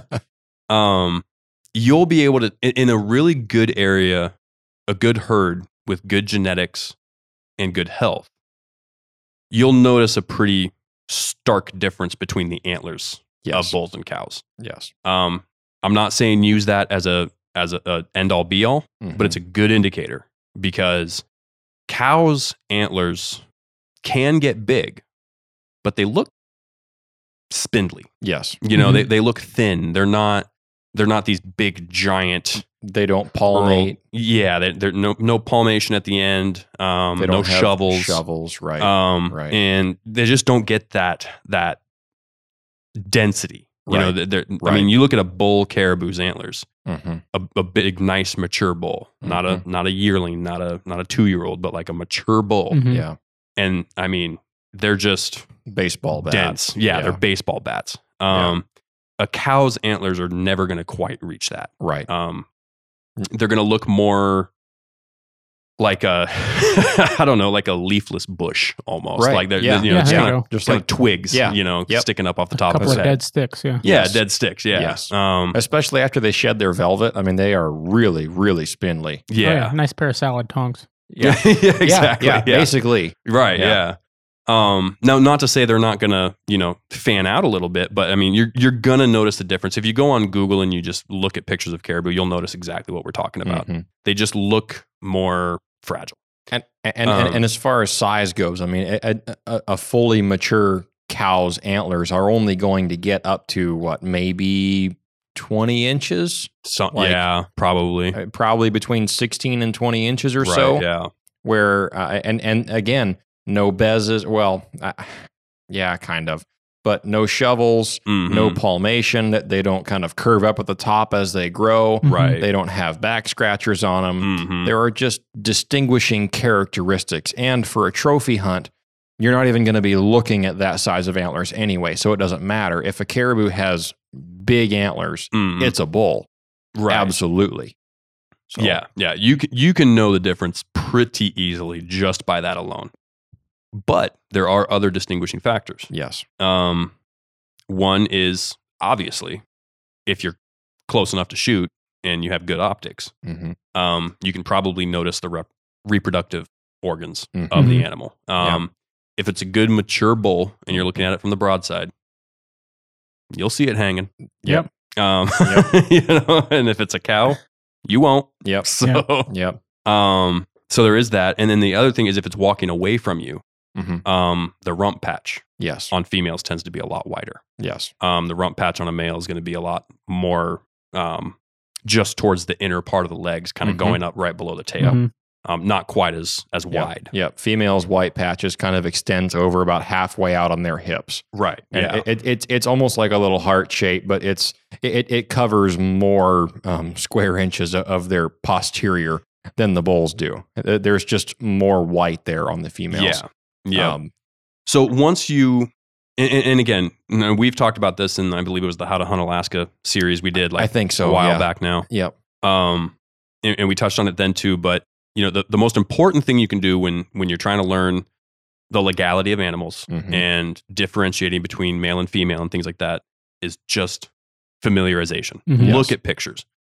YouTube Google, videos. Yeah, YouTube videos, Google images. It's all a great resource. I mean, with the internet, you have basically unlimited images that you can test yourself. You know, you can have your buddies download a bunch of pictures where they know the answers and then, you know, show the pictures to you without the captions of, you know, bull caribou or Right. or cow caribou, Right. and just make sure 100% that you can tell the difference, because that is, again, not something you want to mess up on your hunt. Exactly. Right. That is a big no. So they will throw the book at you if you mess that up. So yes. definitely understand the difference there. Yeah. I think Fish and Game actually has. Well, I know for sure that in the regs they have a couple of little illustration photos, yep. kind of Mhm. distinguishing those characteristics that we spoke to. I thought at one point they had a little YouTube video, a bull or cow caribou. I don't see it on YouTube right now. Just kind of looking here. They have one that's listed as virtual presentation, Caribou Across the Last Frontier, and that was posted 2 years ago. I don't know if that has the information in there. They also have Alaskans Afield, Big Game Hunting for New Hunters. That's also a Fish and Game YouTube. It's like Big Game Hunting 101. And it's like an hour-long presentation video. Stuff like that is going to be really informative. That comes right from the horse's mouth. That is Fish and Game themselves. Yep. And then also, like I said, in the regs, it has bull versus cow characteristics. Describes all the things that we just talked about. That's probably where I would say to start. Yeah. And then go watch some YouTube videos and look at a bunch of caribou trophy photos and look at those distinguishing characteristics. So Right. if you go to Alaska Department of Fish and Game website and you go to the caribou section, there's like a big game species, and you just click on caribou and you go to more resources. There's a bull or cow link, and that is a nice PDF of Perfect. several pages that goes through. It's got lots of pictures and it's got arrows saying this is a bull, this is a cow. These are the things you can see. Nice. On each of them. And the biggest time frame that it's hard to distinguish is those young bulls. Yes. Young bulls can look like cows in many cases. Now, again, if you're coming up and you're doing a float in somewhere or a fly in somewhere, or you know, somewhere where you're getting a little bit more remote and they have really good genetics in the herd and they've had a chance to grow, you're gonna find good big mature bulls. You're gonna find what you're after. Where a lot of people struggle is like with the 40-mile herd. Because so many people hunt it. And due to other factors as well, there's just not the genetics for like those massive bulls. You can get them every once in a while. I've seen some pretty good looking bulls come out of that herd, but just typically speaking, I would say a lot of them don't tend to be those big, you know, kingly looking, you know, caribou. Right. And when you get into those like 2-year-old bulls, they don't have those big antlers yet. And so if you're in an area where it's a bull only, you know, and you're in a herd like that, like the 40-mile, where they just sometimes don't get that big, you really got to pay attention to those other factors that we talked about with the reproductive systems and the rump patches and things like that. Mm-hmm. Really pay attention. If that's the only bull you've seen that day, or that's the one you're choosing to go home with, verify. Yeah. We've talked about this several times on the show, but you are the only person responsible when you are the one pulling the trigger. Yeah. Doesn't matter what your buddy said. Yep. Your buddy sitting right next to you can be like, no, it's a bull. Trust me. It's a bull. Trust me. No. If it's not, he's not the one getting in trouble. If you don't know for yourself, then you shouldn't be shooting it. Exactly. Period. End of story. Yeah. Something else I would say too is body size. Those 2 or 3 year old bulls haven't gotten as big of a body that they've grown into like the 5, 6, 7, 8 year old bulls will. Mm-hmm. A monster caribou bull can weigh up to 500 pounds. That's a really big caribou. Yeah. But the cows don't weigh, usually less than half that usually. But those young bulls are going to be a lot closer to cow-sized bodies as well, which makes it difficult. Yeah. A big bull is going to look massive next to even a full-grown mature cow. Right. But if you have small bulls mixed in with average adult cows, just off body size and antler size, you're not going to be able to tell much of a difference. Exactly. And caribou move. They're constantly moving. They hardly ever stand still. Yeah. Which makes it exciting, and it's always different, and there's always that element of a moving target sometimes, unless you catch them bedded, which is a really good way to hunt them like that. Find them when they're bedded and then make a move on them. Yep. But when they're kind of intermingling in a herd group like that, and sometimes you'll find a group of 10, sometimes you'll find a group of 300 together. And it's awesome to see that many animals. It really is something special to see that many animals all together at the same time. Yeah. We don't see that many moose hanging out together. We don't see sheep in that number. We don't hunt bears in that number. It's really the only animal like it that's that many animals in a herd group like that. Right. It's really something it's neat to experience that. But if there isn't a distinguishably big bull in that group that's body size is bigger and he has big antlers and it's just easy, obviously that's a bull, then that can make your job a little bit more difficult. Now, a lot of times too, just for folks that might not know with caribou, those big bulls, say you have a migration herd and the herd is stretched out over 100 miles. The first group of caribou, the first 75% of that herd that comes through is all going to be medium bulls, some good ones sprinkled in there, but all the big guys are in the back of the line. Yeah. Because they want all the cows and the young guys to have to get whacked by wolves and bears first. Right. And the big guys stay in the back of the line. So as the herd progresses through, if you've got a big group that's kind of funneling past you in a valley and you're looking for a especially big bull, wait till the end. Yep.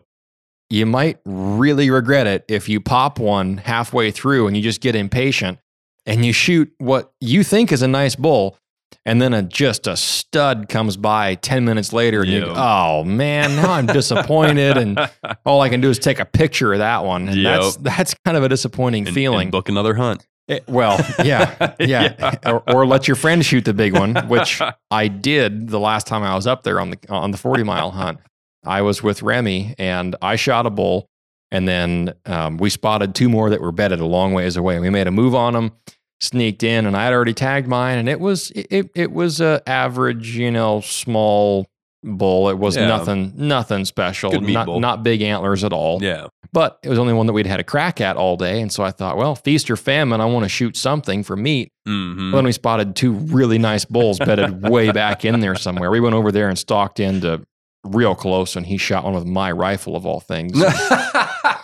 And because he had brought his bow, and I said, okay, gotcha. Yeah. I said, well, and he put a stalk on him with his bow, and he got into like 70 yards, and they busted him. And he nearly had him with his bow. And then they jumped up. He came running back to me.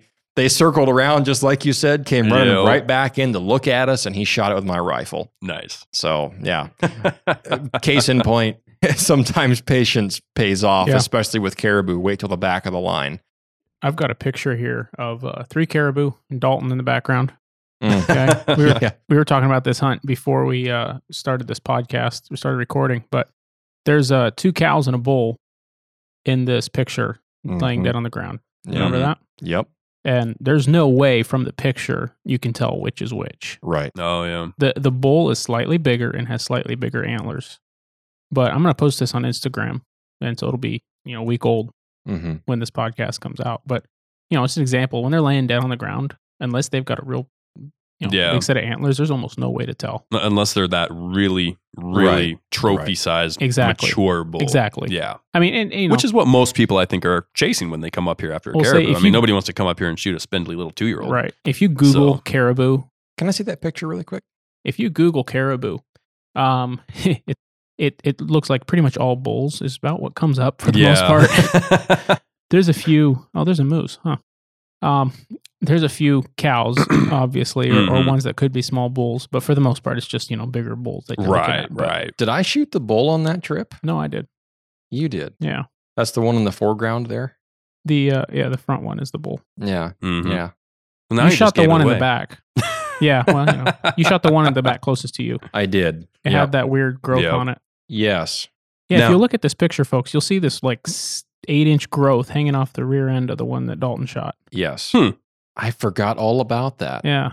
It was like a big tumor, and it was Really? a hard sac that had grown off one of the hind quarters. It was about the size of a watermelon, Yeah. Did it wasn't look, it? look like maybe from fighting or something? Or I cut it open, and that one was an any caribou tag, and this Yeah. was in the middle of winter. It was like the coal hunt or something.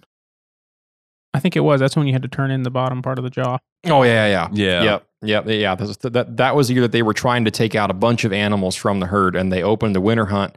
I hadn't hunted it in the fall, or maybe I had, and they said that you could shoot 2 in the winter if you hadn't killed one in the fall, right. but yeah. you could shoot 1 in the winter if you'd already killed one in the fall. I So think I that's what it could was, only yeah. shoot 1. Mm-hmm. But I shot that cow because, case in point, it was February or January when we shot those. I don't even remember. Let me look at the picture. Dave. It was definitely after New Year's at some point. Right. It was either January or February.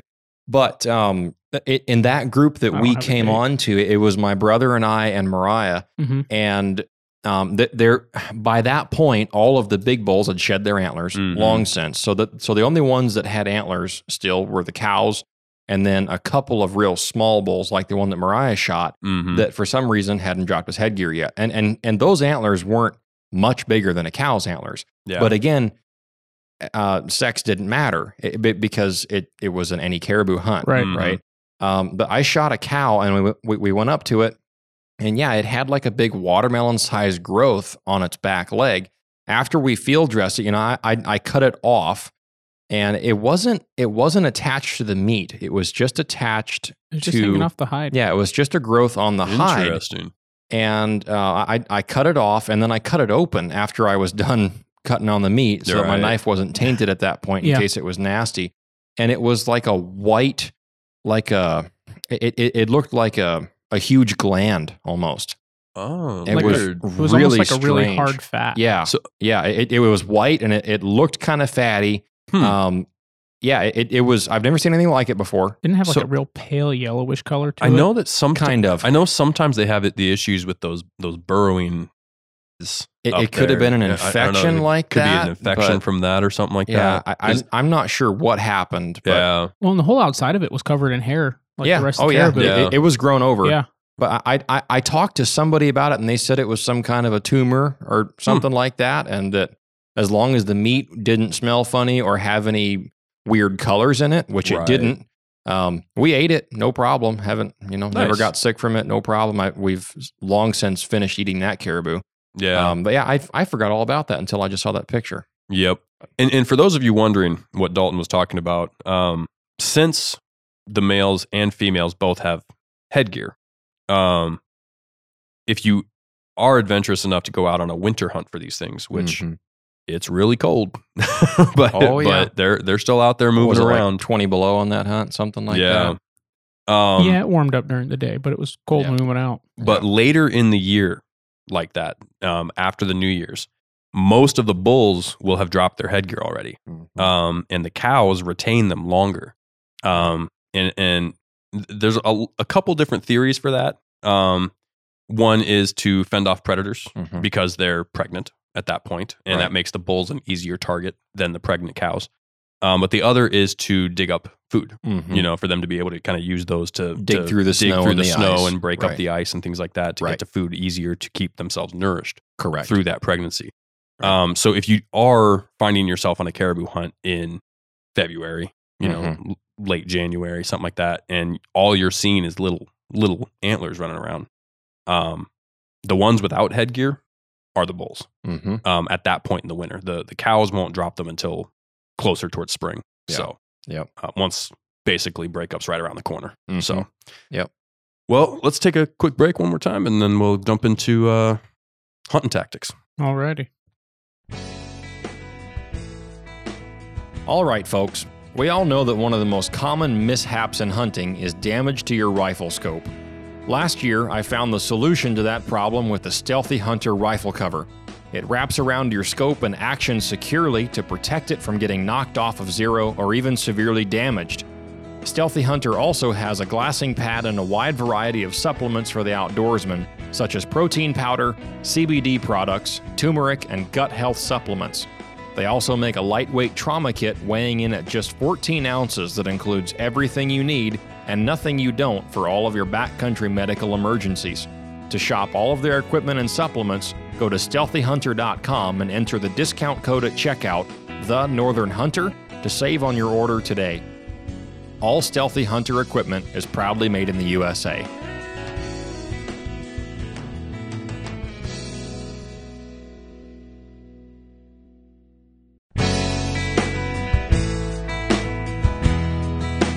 Everybody knows that one of the most important pieces of a hunter's kit is their knife. Whether you're looking for a fleshing blade, a skinning blade, or just a quality, multi-purpose knife for the backcountry, Yukon River Knives has what you need.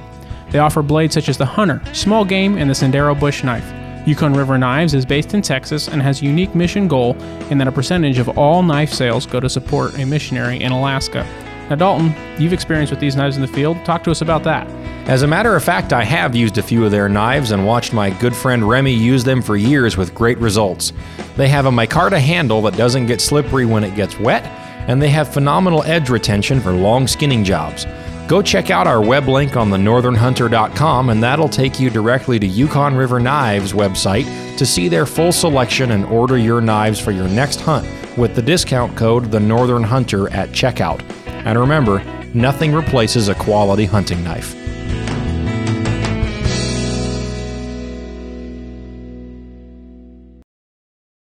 All right, so hunting methods for caribou are going to consist of two types, primarily, depending on which units you're hunting in. Yeah. If you are north of the Yukon Bridge and inside that corridor, you're primarily going to be bow hunting. Well, you're only going to be bow hunting there. The reason I say primarily is because if you are in very good shape and very adventurous and you do venture more than 5 miles off the road, then you can use a rifle out there. Now, how big I don't know anybody that does. Oh, I do. I know a couple people that have tried unsuccessfully. I know quite a few folks that have hacked it, but explain what the corridor is. So the corridor, once you get up north of the Yukon River Bridge, off the Dalton Highway, there is a corridor off 5 miles, either direction of the road. Now, it's not 5 miles total. That's 10 miles total, either direction. So inside that corridor, you are only allowed to use archery, bow and arrow. A big reason for that is it's a very heavily trafficked road. It's also fairly easy access, and they don't want people just running up there with guns, kind of doing what they do, what we just talked about in other areas of the state. Right. And so if you are able to get through that, which can be challenging, very challenging, and you're on that other side of the 5 mile corridor, then you are allowed to use rifles. And a lot of guys will get through that to do, well, I guess back in the day, to do sheep hunting and stuff like that in certain parts. Now that that's all closed. That's all closed. Yeah, I guess that's kind of a non-factor. Yeah. But for the caribou up there, if you're looking at going up there, especially as a non-resident DIY, you're probably just going to be up there bow hunting. Yes. And so, but if you're in north or south of the bridge, rifles allowed, pert near everywhere. Yep.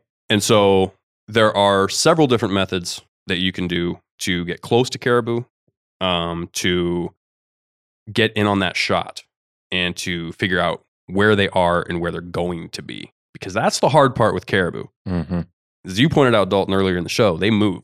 Yes. And they don't ever hardly stand still. No. Even when they're in one area, they're going to be kind of milling around in that area. And they'll go, if they're in this big bowl, they'll go to one side and then they'll go to the other side. And you'll be able to see them the whole time, but they're not hardly ever just standing still unless they're bedding down somewhere. Mm-hmm. Just when you think they're going to head your way, go over the mountain. Right. Yep. That's a fact. Now, if you're going out on a wheeler, there's a lot of people that have the tendency and the thought process that they're going to run down the caribou. Which is illegal. Okay, the way I worded that is illegal. Yes. Okay, you cannot actually run down the caribou. What I was intending to say there is, they're going to find the caribou and then basically position themselves close enough to the caribou with the wheeler. Right. Just jump off, shut the machine off, and start blasting. Right. That has the potential to work, but it is very low odds. Mm-hmm. They're going to hear you coming. You're going to spook them. And the thing is, caribou, like you just pointed out, Mo, they're sporadic. Mm-hmm. Yeah. And they'll go where you can't take a wheeler. I guess another good thing to point out with the regs is to make sure whatever trail you're on, if you are wheeler hunting, that there's sections of state land, and now I believe we were talking all BLM land. Yes. You are not allowed to take a motorized vehicle off trail. That's for the White Mountains. For the White Mountains range, which is off the Steese Highway access point. You are not allowed to take your wheeler off that designated trail system. You can ride on it, but if the caribou are off to the side, you're not allowed to just run across the tundra. Even if you shoot one 100 yards off the trail, right? You got to pick it up and carry the meat back to the wheeler, turn around, and head back out. You're not allowed to even. You can't even ride 20 yards off that trail. Right. You will get written up. And there will be guys out there in helicopters with a pocket full of tickets with your name on them if you break the law. And they're going to be all too happy to start writing you up. Yeah. And a lot of that is due to people that have gone out there and done just that. And they tear up the landscape. They tear up the tundra and everything. And they leave huge ruts everywhere. They're out there in big side-by-sides with 33-inch tires and mud rigs and tearing it up. Yeah. And so to avoid that, they have since put in rules and laws that says you have to stay on the trail. Mm-hmm. So one thing that I've found with caribou over my years of watching them is they are sporadic, and there are a lot of areas they'll go, but they are also creatures of habit. Caribou will oftentimes, not in a small region, but when they are moving from one area to another, they will oftentimes use the exact same trail time after time after time. And you can see these trails in the mountainsides, in the hillsides, right through the valleys. They look like the most beaten down game trails you've ever seen in your life, because they are. And so one of the best things to do when you're out there, especially if you're wheeling around, or even if you're walking around and you see a band of caribou, when you see the direction they tend to be heading, and they're not spooked, they're not going to be running just blatantly across the hillside. They're just moving from one area to another. Right. Look for those trails. That's the biggest thing I'll tell somebody. Look for those game trails there. Yeah. Because that's a good indicator of where they're going to funnel. Now, the hard part is sometimes there's 3 of them going up, 3 different trails. Yeah. Distinct trails going up a hill, and it depends on whether they want to go one side, the other side, right over the top. And that's kind of a game of chance and a game of your educated guessing. Right. If you're patient enough, you can probably see which one they're going to take. But a lot of times it's far enough away, you kind of got to make a decision and just try to go. Yep. That is a lot better option than trying to get too close on your wheeler and ruin any chance you had of getting a good ethical shot. Because as soon as you get too close to them, they freak out and they take off running. Right. Yeah. And there's no way of knowing how far they're going to go. Right. Well, and even if they don't take off running, they're going to start kind of rummaging in circles. Mm-hmm. Yeah. They're not going to be sitting there just grazing anymore. They're not going to be standing and moving, because even when they're eating, they're still walking in most cases. Yep. They're just walking a little bit slowly. Yep. If you spook them with the sound of that wheeler, they're not going to be doing that. Mhm. They're going to be kind of jogging back and forth, even if they don't spook and actually run over the hill. Yeah. And the chance of getting not only a good clean shot, but being able to identify which one you want to get a good clean shot on becomes infinitely harder. Right. Because now, especially if you're in a unit that has these smaller bulls and you're trying to identify the smaller bull among the cows and they're all moving in big circles. Yep. The second you come off your binos to get on your rifle scope, now you've lost it, and so that can be a really big disservice to yourself. Yeah. Right. I will say, when it comes to hunting caribou and moving in on them with an ATV or on foot, especially the 40-mile herd, the 40-mile hunt, because that's by far the most popular hunt. Yeah. Is, a lot of times you'll find yourself in a position and the caribou are moving towards you because another group of hunters has spooked them that way. Right. Which is great. Good for you. But if you jump up and start running, they're going to do the same thing to you.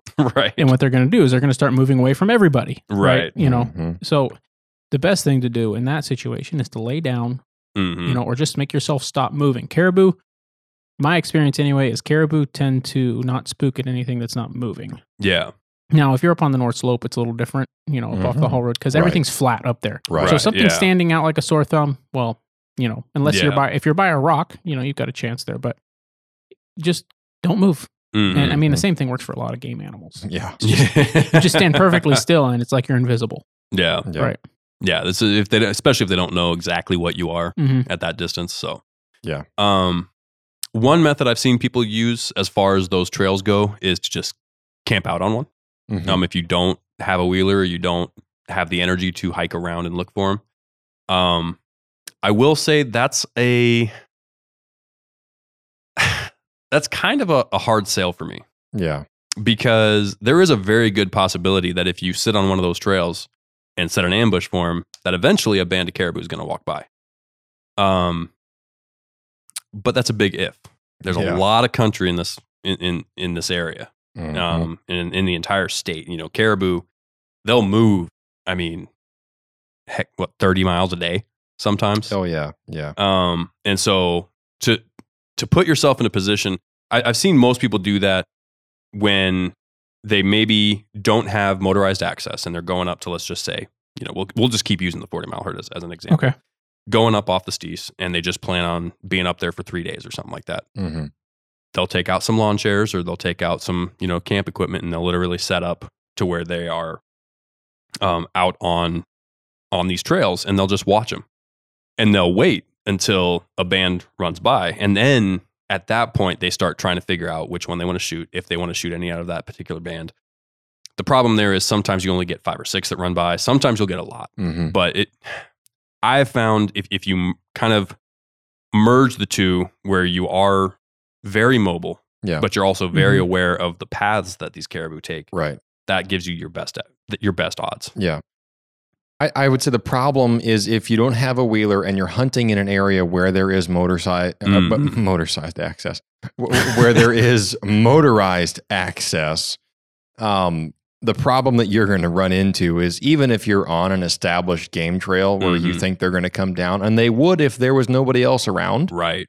Everybody else is going to be riding past you and all around you, right? And as Mo said, chasing them around, right? Your odds get a lot lower because the guys are going to be out there pushing them every which way on their wheelers, and essentially just keeping them away from you inadvertently, because they're out there hunting them farther away from the road. So the caribou are going to tend to stay farther away from the road as the hunt goes on. So that's it. It's probably less than a 50% chance, probably even less than 30% that's going to happen. Right. Unless you get a significant ways off the road on foot. And which people do. I would say my advice would be, if you don't have a wheeler, pick a spot where somebody can't ride. Pick a really steep spot. Pick a brushy, treed-in spot that's steep, that nobody's riding in there. And that's where the caribou are going to go when they get pushed. Right. It's not rocket science. I'm not giving away hot tips here. This is just using your brain. Mm-hmm. And I've killed caribou up there in that area doing exactly that. Right. Without a four-wheeler. Yeah. Just walk into a hard-to-get-to spot where nobody can get a four-wheeler and just wait. And people will push them right to you. Yep. Now, with that in mind, like we mentioned earlier, if a group pushes caribou to you, make sure that you're not shooting back in their direction. Yeah, Yeah. that is a big thing. Again, safety always at the top of the list here. Which, and again, legally, they shouldn't be chasing the caribou Right. So with their wheelers. That is illegal. It is illegal to herd game with a motorized vehicle yes. or directly pursue fleeing game. Right. You can use your machine to reposition for another Mhm. chance, but you can't directly just run them down or herd them to somebody Right. else with Right. a motorized vehicle. Yeah, you're not allowed to push them with your wheeler. Right. Now, where the sitting and waiting method might work a little better Mhm. is if you're in, say, a non-motorized area Mhm. or on a fly-in hunt. Mhm. You know, a lot of those places, if you've never been to Alaska before, you can get a pretty good vantage point Yeah. where you'll see a lot of these trails kind of come in and out of a valley and in and out of these Mhm. hills and mountains. Yep. And I mean, it's amazing when you actually learn to recognize what you're looking at. Yep. I mean, when I say they're beaten down, I mean they're highways. Yeah. And I mean, I've done it where, you know, you get back 10, 15 miles where nobody else is, Mhm. and you can just sit on a saddle where you Yep. see these trails coming through. And Yep. I've seen more than once. I mean, you just sit there for an hour or two, and eventually some caribou are going to come wandering over, Yep. because that's why that trail is so beaten down. Right. Is because they just continually use the exact same path. Yep. Especially a really good place to utilize that tactic would be if you're archery hunting north of the bridge, Mhm. up there on the slope. Yeah. Yeah.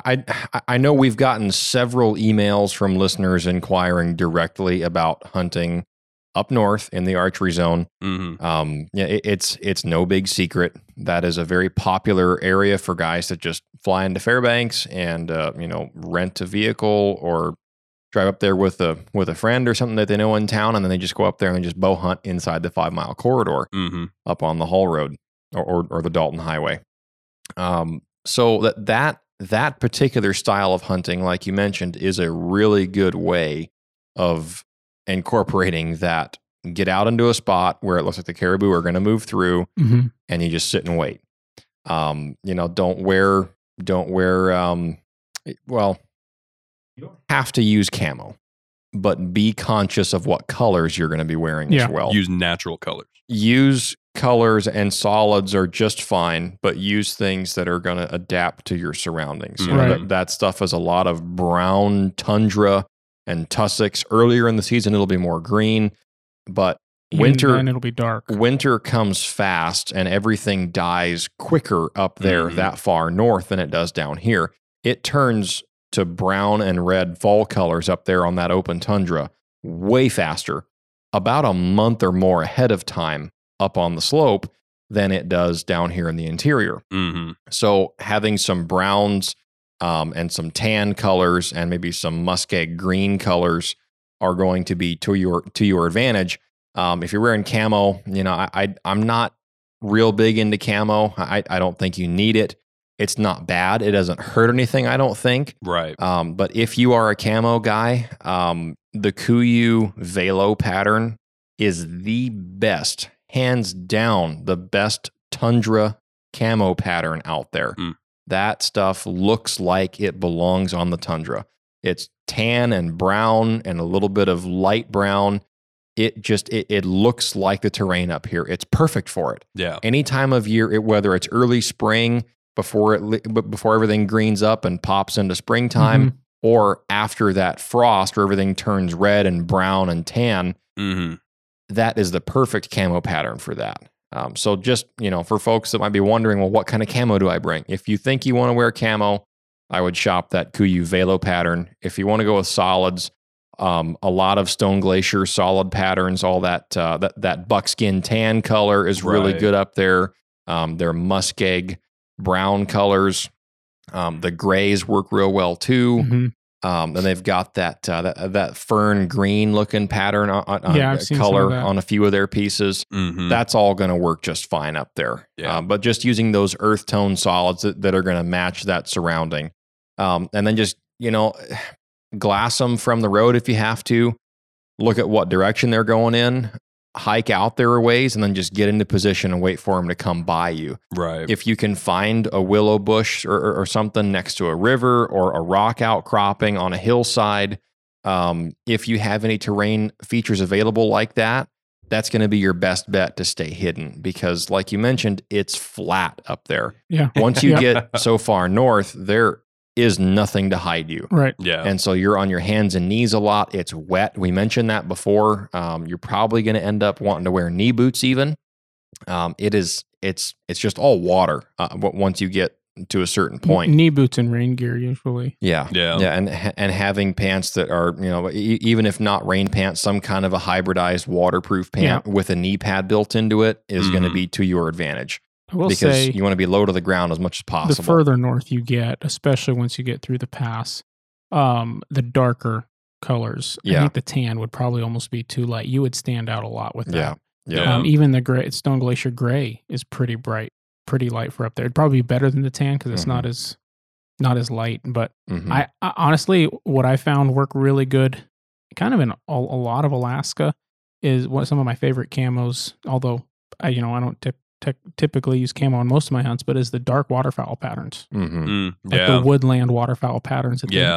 Because it matches all that marshy swampland. Right. It's either it's dark.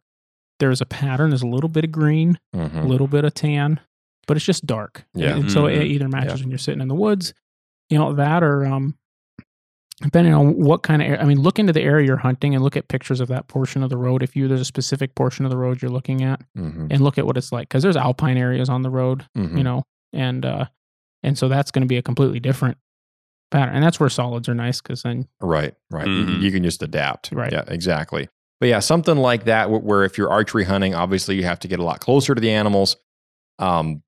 It's going to be a lot of that ambush tactic, and you just try to get in front of them and let them come to you. It's going to be a lot harder for you to be the proactive one on the stalk and be moving on them because there is so limited cover out there. Right. If you're outside the 5 mile corridor, you can pretty much be somewhat stealthy and get inside 350 and into rifle range pretty easily. It's not that hard. Right. They still feel pretty safe out to 350.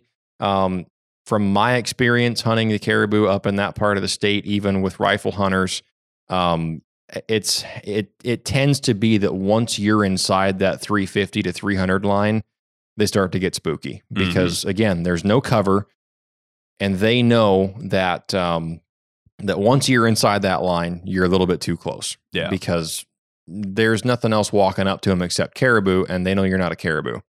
Unless you happen to get lucky and they get curious and they just stand there for a while, which definitely can happen. But in my experience, once I've gotten inside that 300-yard mark, they kind of spook. And the whole herd just kind of perks up and says, no, that doesn't belong here. And they just take off. And it's just a thundering of clacking hooves and they're gone. Yeah. That's, I would say of all the ambush style hunting, it's most important if you're doing an archery hunt like that. Right. You're going to have to get in front of them.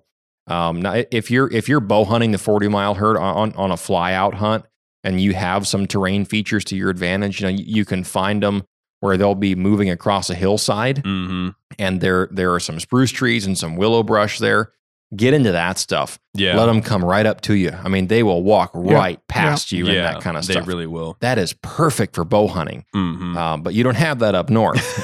I mean, if we did, archery success would be way higher up there. Yeah. But if you're bow hunting in other areas, then you can do a lot more of that proactive style spot and stalk and actually move in on them. Well, and with caribou specifically, because there's typically so many of them, when you get into these bigger herds, or even if it's just a band of, a smaller band of, let's say 30, you got to keep in mind, that's a lot of eyes. Yeah. And so color is a big thing.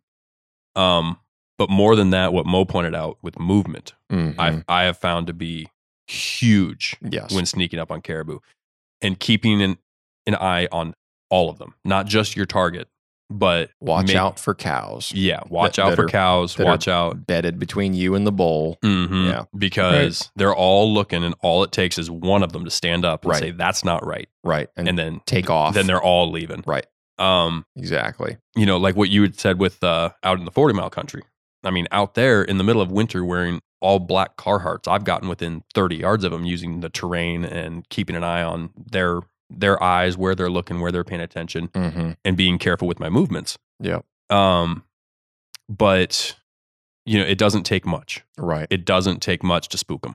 Right. And movement, I would say, is the biggest thing. If you have terrain features, even if it's just low and you're able to crawl, very slowly. Yep. They don't tend to care too much about very slow movements. In a lot of cases, they'll just look right over you. Yep. But any kind of a rush, you know, if you're trying to book it for that next bush, or you're trying to anything like that, then they will catch that out of the corner of their eye. And one of those, you know, 20, 50, 100 caribou will see it. Yeah. So the primary means of archery hunting on the North Slope specifically. So once you're through the mountains and you're just there's no trees, there's no brush, except for, you know, maybe some on the rivers, depending on where you're at. Yeah. The primary way to hunt those caribou is to glass, usually from the road, find a group of caribou you want to go after, and you start walking towards them, depending on how far away they are. And then at some point, you determine which direction they've been heading, and you lay down, and you crawl over in front of them, you know, wherever you feel, you know, because you got to make the judgment call on the spot, right? Right. You know, if it's a real nasty day, you can get a lot closer to them, right? Because they can't see as far, because you know, and you can't see as far. You're also not going to be able to spot them as far away, but you don't have to walk as far then when you do spot them, right? But you lay down and you just wait, or you lay down and you crawl towards the group that's really close to the road. Right. Right. And you move very slowly. And when I say crawl, I don't mean your hands and knees. I mean, you're on your belly. Yeah. And yeah, it's miserable, but when you finally do get to sit up and make that shot, which is a split second chance that you have to do it. Right. Right. It's very rewarding. Right? Yeah. Yeah, exactly. Yeah. Well, talking about rifle hunting, I know we don't need to spend too much time on this, but let's just touch on this for a second. This is where we like to nerd out. Yeah. All of us have opinions on this, but for guys that are wondering how much gun does it take to kill a caribou, obviously there are minimum legal requirements. You have to hunt with at minimum 22 caliber center fire rifle. Yeah. Yep. Obviously we don't recommend anything that small. Right. Probably something in the small range would be like a 25-06. Some of those quarter bore small guys would be fine for that. A 25-06 would be a great caribou gun, actually. Oh, sure. You know, something like 100 at reasonable ranges. 110 grain bullet inside 200, maybe 250 or so. It would be just fine. But just for size reference, a really big bull, like we said earlier, is going to be about 400 to 500 pounds in that range, and that's a really nice big bodied bull. Yeah. And for the record, I've only ever killed one that I think is even in that ballpark. And I've killed some decent bulls that are still not approaching that 500-pound mark. Yeah. But the couple that I have, I shot one of them, and then the guy I was with shot another one that was another nice bull. And those were both too big to maneuver by myself. That they were just monster bodied bulls. Yeah. But those I've killed the majority of mine over the years to date with a 7 Rem mag. It works. Yeah. It's flat shooting. It bucks the wind. Yeah. A 284 caliber, in my opinion, is probably my favorite. Whether it's a 7 mag or a 280 Ackley or something like even like the new 7 PRC is a really good long one. Yeah. 28 Nosler, it's faster than what you need, but it's the thing that I like about the 284s for caribou is you can reach out there a bit farther. And caribou country, where you're going to be able to rifle hunt, is generally going to be pretty windy type country. Right. It's hilly. You've got a lot of variables. The wind is almost always going to be blowing in some capacity. And you need to be able to judge wind. Yeah. The problem that guys run into with shooting caribou at long range in particular is if there isn't any foliage around, you have very few ways to judge how fast the wind is blowing at whatever distance the caribou is. Right. Because if it's calm where you're at, but 400 yards over to the caribou at the bottom of the valley, there's a nice stiff 10 mile an hour breeze. well, you're going to have to hold wind or you're going to drift over. Yeah. So just be aware of that. Try to keep that in mind. Something that I've done before is kind of watch the hair on the caribou, watch their mane, see if that's kind of flickering in the wind one way or another. If there are no bushes around or no leaves on the trees at that point, to be able to tell that. Yeah. That's something to keep in mind. And so for that reason, something like a 284 caliber, I already mentioned the ones that I think would be good that are easy to find. Yeah. It's going to do better than a slower moving like a 308. Yeah. Which is plenty enough gun for caribou, but it's a little more prone to wind drift. It's a It is. slower bullet. It's not as efficient going through the air. It's not going to buck the wind as well as something like a 284 caliber will. So that's what I've gone with, and I've shot caribou from inside 100 yards out well past past 500 yards. It was past that quite a ways, but just for not encouraging folks to take farther shots than they should. I'm not going to say exactly how far the other one was, but past 500, less than 1,500. Yeah. Okay. Yeah, definitely. Past 500, inside 1,000, somewhere in there. But and to that point, I think it's a good time to mention, stay within your ethical range. Yeah.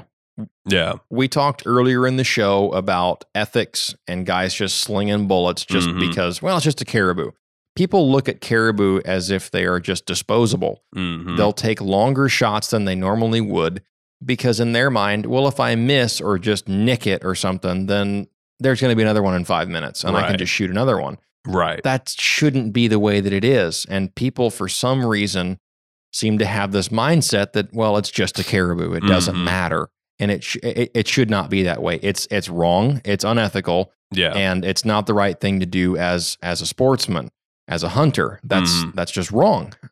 You draw blood, that's your animal. Yeah. If you release an arrow or touch off a round at an animal, you need to be confident that you're going to kill it. Yeah. And if you wound it, it is your job to get it, to kill it. Yeah. Follow up with it and finish the job. Absolutely. And that goes for archery as well. A lot of guys get up there on the North Slope, they get in a frenzy and they think, well, and I'm just outside my normal practice range. I practice out to, let's just say 70 yards with my compound bow. And this caribou is at 90. I can just hold over his back and shoot him. Yeah. And they shoot him and they nick him in the back strap or something, or they gut shoot him because there's terrible wind drift and the wind is howling. And well, the caribou runs off, crosses a river. I can't get to him. I'll just shoot another one. Yeah. Not a good idea. And stay inside your ethical range that you have practiced at. And that goes for bow or gun. But well, and yeah, I would say for rifle hunting,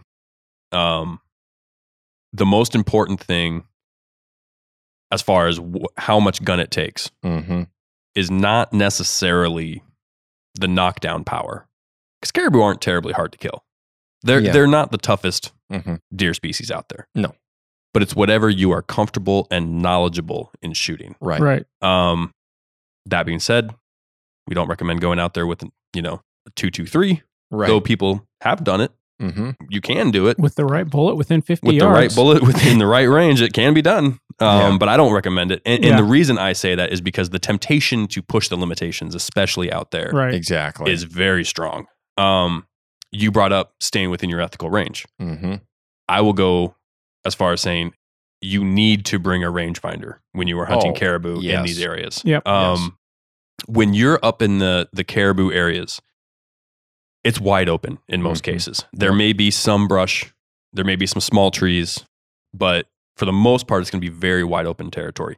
And what that does is that gives you very few points of reference to judge distance off of. So if you're used to Kentucky windaging things based off of your own personal judgment of distance, I'm here to tell you, I've been judging distance for a long time. And even I get confused there without a rangefinder. It's insane. You can look at a bush that's 1,000 yards away and think it's 400. Right. Like, because it's the only bush in the entire area. Right. And so, and that's where it's like, to be able to stay within your ethical range, you need to know the range of the animal you're shooting. As you said with the wind, shooting a cartridge that will buck the wind, because again, wide open country lends itself to windy conditions. Yeah. Right. And knowing when to limit yourself is the biggest thing. Let's take this a step further. Mm-hmm. Know your range that you've practiced to and that you can hit reliably on target. Yeah. Have a rangefinder to determine that range. Mm-hmm. Also, know at what range your bullet that you are shooting reaches your minimum expansion velocity. Absolutely. Yep. Every bullet has it. Yes. At that range, whatever that is, Mhm. 1,800 feet per second is a pretty common one. Yeah. At 1,800 feet per second, your bullet is not guaranteed to expand and perform properly Below that. Yeah. at below that. Mm-hmm. So if you hit that range, let's just throw a number out there, at 700 yards. Right. Most folks can't shoot 700 yards. Yeah. I said it. all the wannabe snipers that post that they're shooting steel at 500, 600, 700, 800 yards. Mm-hmm. Most of those guys, even the ones that shoot that at the range, it's in very little wind. Mm-hmm. There's very little variables going on. Conditions. It's a very controlled environment. Shooting off a bench. Mm-hmm. And that's great. And that's great to practice that. And I'm not dogging on that. Mhm. Yeah. But that's not hunting conditions. Right. You need to be able to shoot prone on your bipod or off of your pack, Yeah. whatever your hunting situation is going to be, Mm-hmm. and go in the mountains and shoot that far. Oh, yeah. Take a steel plate out, run your four-wheeler out there, put out a steel stand target, ride back up to 700 yards. If you think that's what you're going to be shooting at and your Mhm. bullet will perform at that distance, go practice that in the mountains, in Yeah. the wind. See if you can even hit it. Yeah. It will open your eyes. Well, But no, I was just going to finish what I was saying there about the bullets. At whatever range that bullet, say 700 yards, at that distance, if that bullet crosses below 1,800 feet per second, anything past that 700 yard mark, that bullet is not guaranteed to mushroom and open up and expand properly, which ensures a quick, clean kill. At that point, the bullet might not open at all. mm-hmm. It's just going to penetrate straight through it. It's not going to open. There's no expansion. There's no hydrostatic disruption inside the animal. You're basically shooting the animal with a full metal jacket, Yeah. which is not ethical. Right. Imagine shooting an animal with a field point out of your bow. Yeah. There's no You wouldn't do expansion. Right. Yeah. You wouldn't do it because there's no cutting surface. There's no damage inside the animal. The same thing applies to a bullet when it crosses below its minimum expansion velocity. Mm-hmm. So know what that distance is.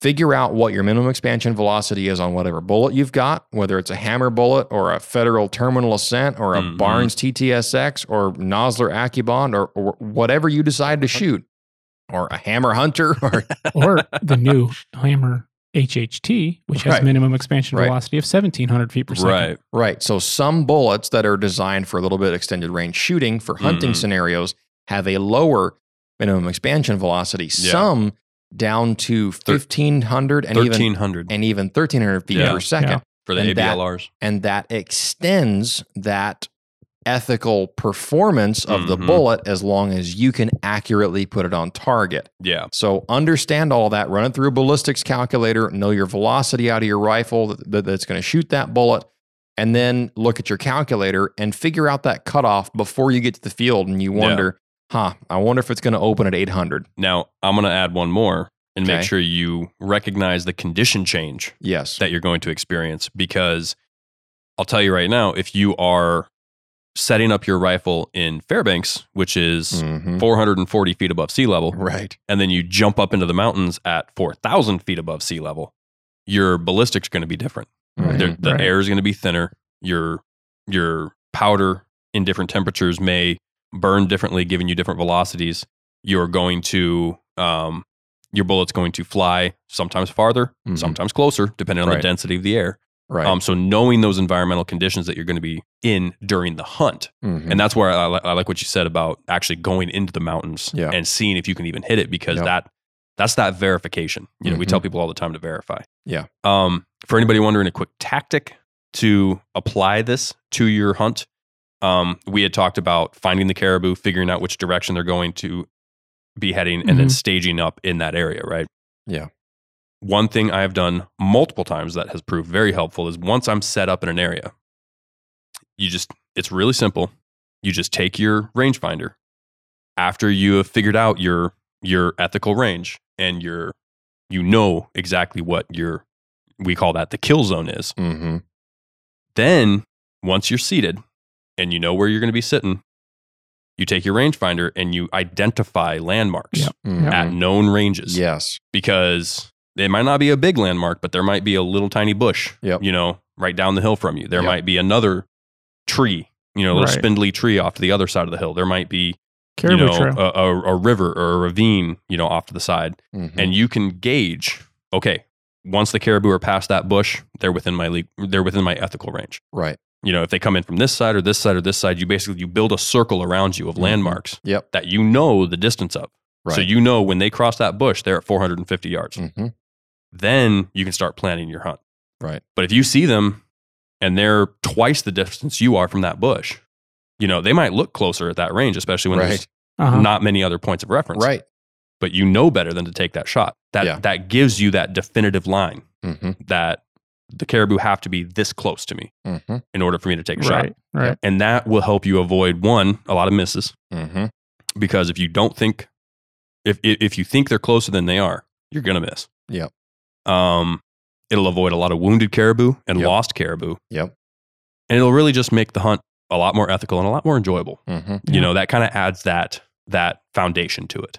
Well, So- there's something satisfying to me anyway, and I know for us here, and I'm sure for a lot of hunters in general, there's something really satisfying about planning your equipment, learning your ethical distance that you can reliably kill at. Mhm. Okay, and then you go out in the field, you have a plan, you execute said plan, and you kill an animal cleanly, one shot, done. Yep. It's over.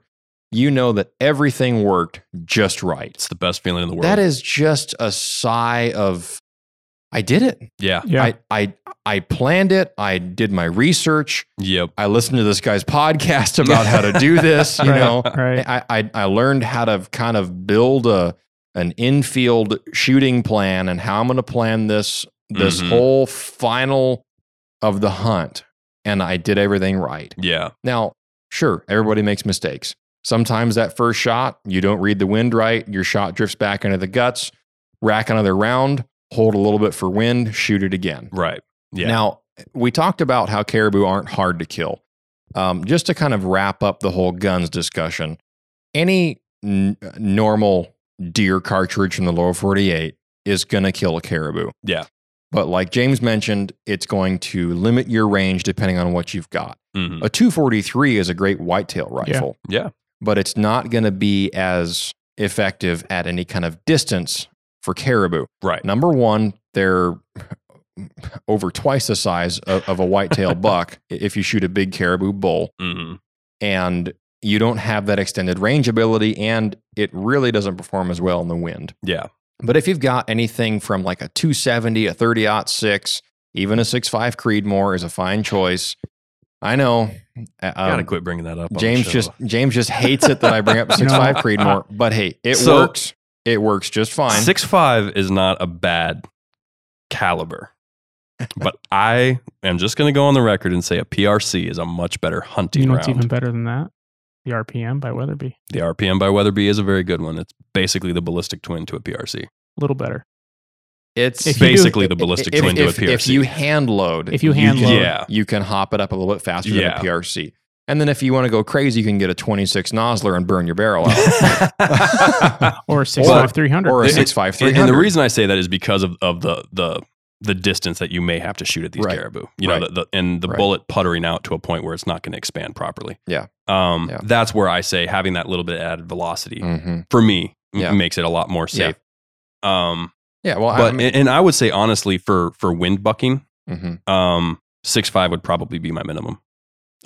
Yeah. I would say that for me is when you get into that bullet style, that design where it's just going to buck the wind like nothing else. You know, it's kind of very designed for that. A 264 bullet diameter with a weight of over 140 grains Mm-hmm. with a boat tail and a polymer tip Yeah. is going to have a very good BC Yeah. for the most part. Very good. Yeah. Something like a Hornady ELDX or Mhm. Hammer has what, a 133 grain option. I think it's 137. Okay. Mhm. But yeah, something, and that's a mono metal, so it's going to be very long for its weight. Yeah. But the 264s in that, high 130 grain and even up over 140 grain is going to be a good choice, ballistically speaking. It's going to Mhm. buck the wind real well for its Yeah. weight. It's a very efficient round slicing through the air. You can be a lot more sure of your shot. 284 is the same way. Right. A Yeah. 284 with a 160 or better is a very good performing bullet in the Right. wind. And that's why I've shot that 7 Rem mag that I've got for years. I've shot a lot of caribou with it, especially caribou. I know I've killed more caribou. Well, no, I don't know if I've killed more caribou or deer with that gun, but Yeah. at any rate, I've killed most of my caribou with that rifle. Right. And anything over that 160 grain range, I've thought is the perfect blend of weight and power, Mm-hmm. but speed and flat shooting and buck in the wind. I really like the 284 caliber. Mhm. And the other thing is, and we mentioned this earlier in the show, you're probably going to, at some point, if you caribou hunt enough, you're going to run into some bears. Yeah. Not that you've got to be afraid of them, but if you decide that you're going to kill a black bear or even a grizzly bear on your caribou hunt, Mm-hmm. then that 284 to me gives me a little bit more peace of mind Yeah. that I'm going to be able to just thump that bear a lot better in my mind than I will with a 6.5 Creedmoor. Mm-hmm. That's where I kind of differentiate between a 264 and a 284. That 7 Rem mag just has a lot more juice. And yes, a 264 caliber bullet will absolutely kill a grizzly bear. Absolutely. Yeah. But I prefer a 284 caliber gun. It just gives you that added insurance. Yeah. That added Mm-hmm. boost. And there's plenty of guys that caribou hunt with a 338 or a 300 Win Mag is a very popular choice. It's Very one of the most popular. common cartridges Yeah. up here in Alaska. Yep. 300 Win Mag, 300 short mag. Mariah's shot a 300 short mag for quite a while I now. have. Mm-hmm. And that's a fine choice as well. If you get up into like a 30 caliber round and you hand load for like your 30-06, Mm-hmm. something like a 200 grain bullet that's going to have a little higher BC on it. It's going to buck the wind a bit better. It's going to slow it down, Yeah. but you're going to make up for that in the efficiency that it has going through the air. Mm-hmm. And a 300 Win Mag, you can buy factory 200 grain bullets for Oh, absolutely. pretty easily Yeah. now. Even the 180s, honestly, they'll fly Yes. just fine. Yes. At any range, most people are reasonably able to shoot at. Yeah. So Yeah, exactly. But again, it all comes back to knowing the performance limitations of whatever you shoot. what Right. you can ethically hit. Right. Yeah. So I was going to say, back on the rangefinder thing real quick, Mm-hmm. going to archery. Mm-hmm. I still remember the first time going up on that archery hunt with my dad and him telling me, he gave me, or he let me use his rangefinder on and off. I think he just had the one, but he said, we didn't get any caribou that trip, but he said, hey, the distances are deceiving, and he wasn't talking 400 to 1,000. He was talking 40 to 80 or 20 to 40. Yeah. It seems insane. Yep. And to somebody who shoots targets in their backyard or shoots archery all the time is going to think we're crazy. Mm-hmm. Yeah. But anybody who's been up there will testify that when you think it's 40 yards, it's 80 yards. Mm-hmm. And there's times when you think it's 80 yards and it's 40 yards. Yeah. It's crazy and ridiculous. And it's just that point of reference, man. there is no point of reference. There's no gauge to base it off of. So you're just guessing basically based on Right. how big the animal is, and that's subjective. Yeah. right. So Quick story. Yeah. Just to give an example of this, and this just proves this point and it puts the final nail in the coffin for this illustration. I heard a story from an old timer guide that had a client up in on the north side of the Brooks Range, and this was probably 30, 40 years ago. mm-hmm. And the guide, this was his first time guiding a hunt up in that part of the state. He was young at the time. He was just getting started. And he's long since retired, but by now. But I bumped into him one day. I met him, and he told me this crazy story, and I couldn't believe it at first. But then, as I hunted more up there, I found out how it could be true. So he said that he had a client up there, and he had a grizzly bear tag. And one day, they got up out of their tent, and they looked up on the hillside, And they said they saw a really nice blonde grizzly bear. Mm. Well, he didn't pull out his binoculars or anything because the thing looked like it was a long ways away and they had to gain some ground and it looked like it was kind of walking away from them. Well, they approached and the bear didn't really seem to get any bigger. And they got closer and they realized they were at the bottom of the hill and the bear was seemingly within a few hundred yards. He said, at that point, I pulled up my rifle scope because he didn't even own binoculars at the time. Mm-hmm. And he said, I looked through the rifle scope and it was a marmot. What? What? Him and the client both thought that this marmot was a grizzly bear At range. at range. Yeah. It was so deceptive. There was nothing to reference it to. Right. Yeah. But they made this great stalk and for folks that don't know what a marmot is, it's basically a groundhog that we have up here. Yeah. A big groundhog. Yeah. And so it's the right color. Yeah. In the morning sun, he thought, and I think that was in the Brooks Range, but it was somewhere up north. In the mountains. Mm-hmm. I could have my location off a little bit, but point being, there was no terrain variation anywhere except hills, no brush, no nothing. They were in the wide open in the mountains. Mm-hmm. They thought it was a grizzly bear. So if that doesn't tell you something, okay, I'll use one of my own stories. I was sheep hunting a few years ago. Mm-hmm. I was by myself. And there were some clouds rolling through in the mountains, and I couldn't quite tell how far away this particular rock face was. And I'm just kind of panning over things with my spotter, just trying to pick through the fog and see if I can see any sheep through the fog on the mountainside. And I kept seeing something move its head, and I thought, hey, that's I think that's a sheep. And I stared at that thing in full power in my spotter for it had to have been at least 20 minutes. I just stared at it and I saw his head move and I saw him kind of adjust and stand up at one point, I thought, and then lay back down and kind of turn his head and look around. Well, the clouds cleared and it was a marmot up in the rocks. Really? And just with no reference, just trying to look through the fog, and there was, there's no color trees. distortion. There's and no all that. trees. Right. There's no brush up there. I couldn't have. I thought it was a sheep. Yeah. And it was a real light colored marmot. It was actually very light colored. Mm-hmm. But just case in point, it can happen to anybody. But perspective and terrain really throws you for a loop. Right. So be prepared for that. Yeah. And so hopefully we've covered most of the hunting tactics at this point. Yeah. I hope so. But let's dive into the reason a lot of us like to hunt caribou, Mm-hmm. which is the meat. Yep. Don't get me wrong. They're a really, really good looking deer species. I think the antlers look great. I love looking at giant caribou racks, Mm-hmm. but I like eating them even more. Mm-hmm. Not the racks, but the meat. It'd be tough to eat there, James. Yeah. And desperate times. desperate times. But and so what can people expect from the meat depending on time of year? Yeah. Because as we talked about, the season goes from early August Yeah. all the way, in most cases, through the end of March. That's a big difference. Yes. So in most cases, what I would call the best tasting caribou Mm-hmm. with the most fat on it Mm-hmm. is going to be during that August, early September timeframe. Yep.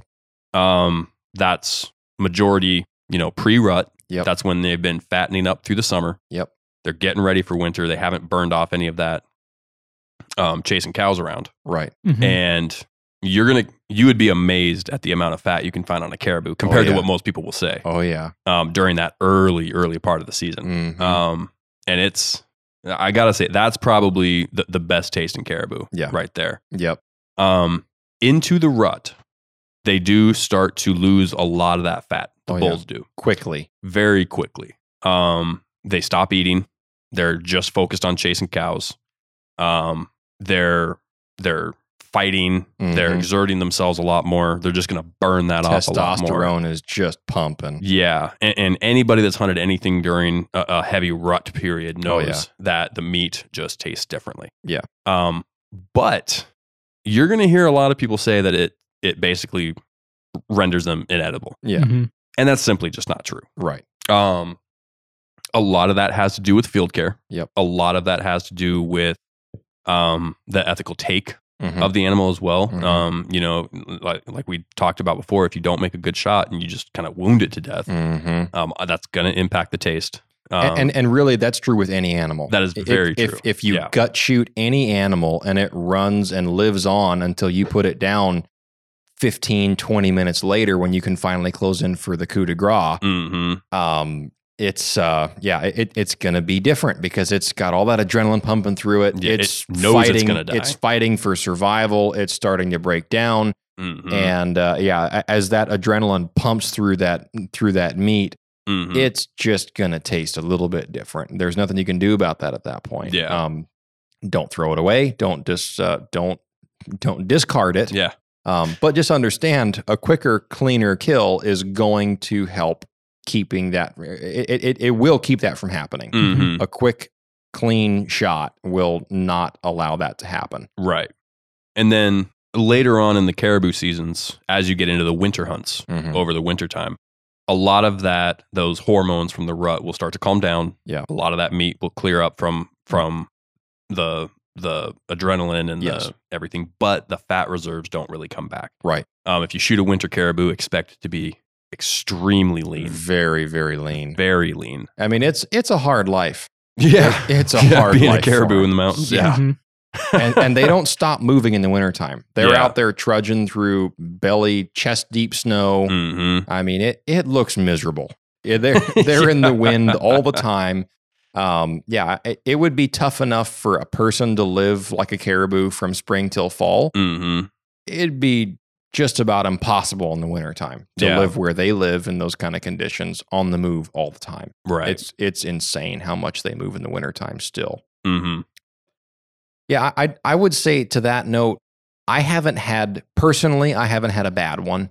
Right. And I've shot them in September before in mid rut and just after the rut.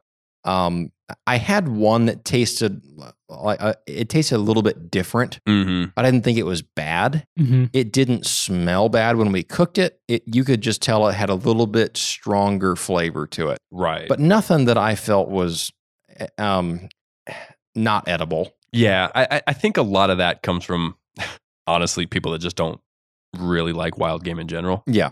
And so anything a little bit off is just... Caribou tends to have a little stronger flavor to it anyway. It does, yeah. Even like a good early August caribou still just has a distinct flavor to it. It's not that mild moose or deer or sheep meat that we might be used to. Right. And it's certainly not the same as beef. It's just got a little bit stronger flavor to it, which none of us mind. And if you're used to eating caribou, then you know exactly what I'm talking about. Right. It's just a little bit different. Yep.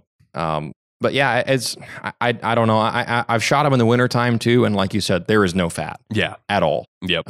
In August, I think it's awesome. I've even ground up the fat with the meat after I bring it out. I don't take all the fat off the meat. When I skin the caribou out in the butchering process, I leave all the fat on the meat and I'll just grind all that up. Instead of buying like pork fat and things like that to add into the grind. Yeah. I just grind all of the animal's fat in with it. So kind of fun fact, I do that with just about every animal. Oh yeah. Moose, me too. Caribou, me too. Bear if I get one that has a good amount of fat on it. And the reason to me why I've always done that is because it just feels that's the fat that's supposed to be with the meat. Yeah, right? I feel the same way. Putting pig suet in it or anything like that is just, I don't know. I've done it before. And I don't judge people that do that. No. If that's your chosen flavor, it's your hunt, it's your meat. You do what you want with it. Yep.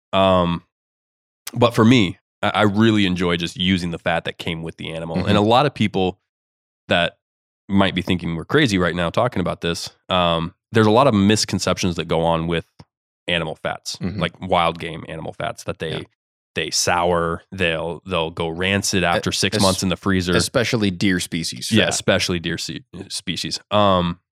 If you take care of it correctly and you store it correctly, I'm here to tell you, I've had burger in my freezer for a year and a half that is mixed with nothing but moose fat, and it's fine. Oh yeah. There's no souring. There's no rancidness. There's no off smells. There's no off tastes. If you like moose, you'll enjoy it, and it's honestly, it's the best fat you can put in the meat, I think. Yeah. Now, if you just can't stomach it, that's okay. Yeah. It's up to you. That's your hunt. But that's what I do, and I encourage people, if you haven't tried it, definitely do try it. Yeah. The big thing, though, as far as maintaining the quality of the meat before you bring it home, is just keeping it clean. You want to try to keep as much hair off that meat as possible. Yes. And you don't want to just quarter that caribou out and throw it right on the tundra and get those leaves and grass, all the lichen and all that other stuff all over the meat. Bring out a tarp, set it on a tarp, make sure it goes straight from under the hide, coming out onto the tarp, clean it off, get all the extra stuff off of it before you put it in the game bags. And then when you get it back to wherever you're going to hang it up for a little bit, whether that's back at your camp, if you're able to shoot more than one, or maybe you're with a party and other people are still trying to hunt, when you go back and you hang it up, make sure it's protected from bugs, make sure it's protected from sun, make sure it's not going to spoil. Don't use cheesecloth game bags that flies can still lay eggs on the meat through the bag. Right. Exactly. One trick I learned years ago that it has proven invaluable is bringing a spray bottle with white vinegar in it. You spray down, once you get it back to camp and you're hanging that meat up, you go through meticulously and you pick out all the twigs and all the hair and all the everything off of it, and you spray it down with white vinegar.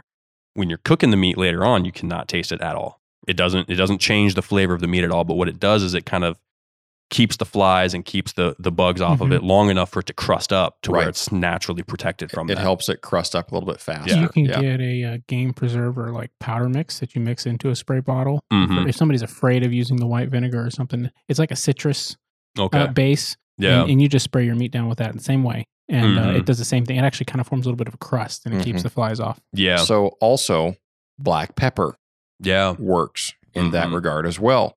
If you don't want to spray it down with anything, bring like a Ziploc bag of black pepper and take handfuls of that and then just rub that game bag down. If you have cheesecloth game bags, or if you're just hanging the meat exposed from like a meat hanging pole and you just want all the airflow that you can get, you don't want it in a bag for now. You're just trying to get it to cool off on the bone. Rub it down with black pepper. That'll keep the flies off of it as well. Not quite as well as like a spray-on treatment will. Right. But it's better than nothing. Well, and salt too. Because what salt will do is salt will pull that moisture out of that outer layer of the meat and just kind of amplify the crusting effect to where it'll crust overnight sometimes. To where it's protected from, and the flies just can't lay their eggs through that. They can't penetrate that crust. And the biggest thing, you can hang your meat for a couple of days. Fresh meat, fresh off the hunt, you can hang. If you're going to be back there for a couple more days, you're usually okay. But the biggest thing is keeping it out of any kind of direct sunlight, keeping it out of, keeping it like you had pointed out with high airflow. The more airflow you can get, the better.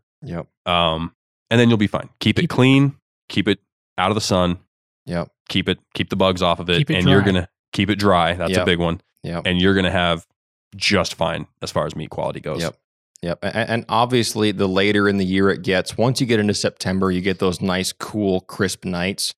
That's going to really help. Just immediately chill that meat down over the first night. It'll be cool by the morning, usually.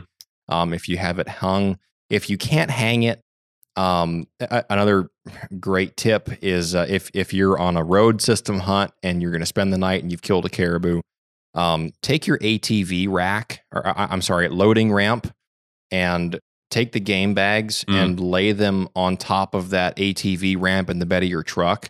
So it's off the bed. You've got airflow over it and under it, and then keep it covered so that it's not going to get rained on, maybe just put a tarp over the bed of your truck. Yep. But that way you can just leave the tailgate open. Air will get in there and circulate through there. It has a chance to kind of dry. I do that whenever I go on like a road system caribou hunt where I've got an ATV in the bed of my truck. Even if I don't bring my 4-wheeler, I'll still bring my ramps just so that if I don't have anywhere to hang it overnight, I can just throw it on that rack in the bed and keep it, keep air circulating around that meat. That's your biggest thing, is get airflow around it, and then also keep it dry. Yeah. If you're on an August hunt and you got to spend the night somewhere, you have nowhere to hang it. You have nowhere to kind of build like a little spruce pole rack on the ground to lay it on to get airflow around it.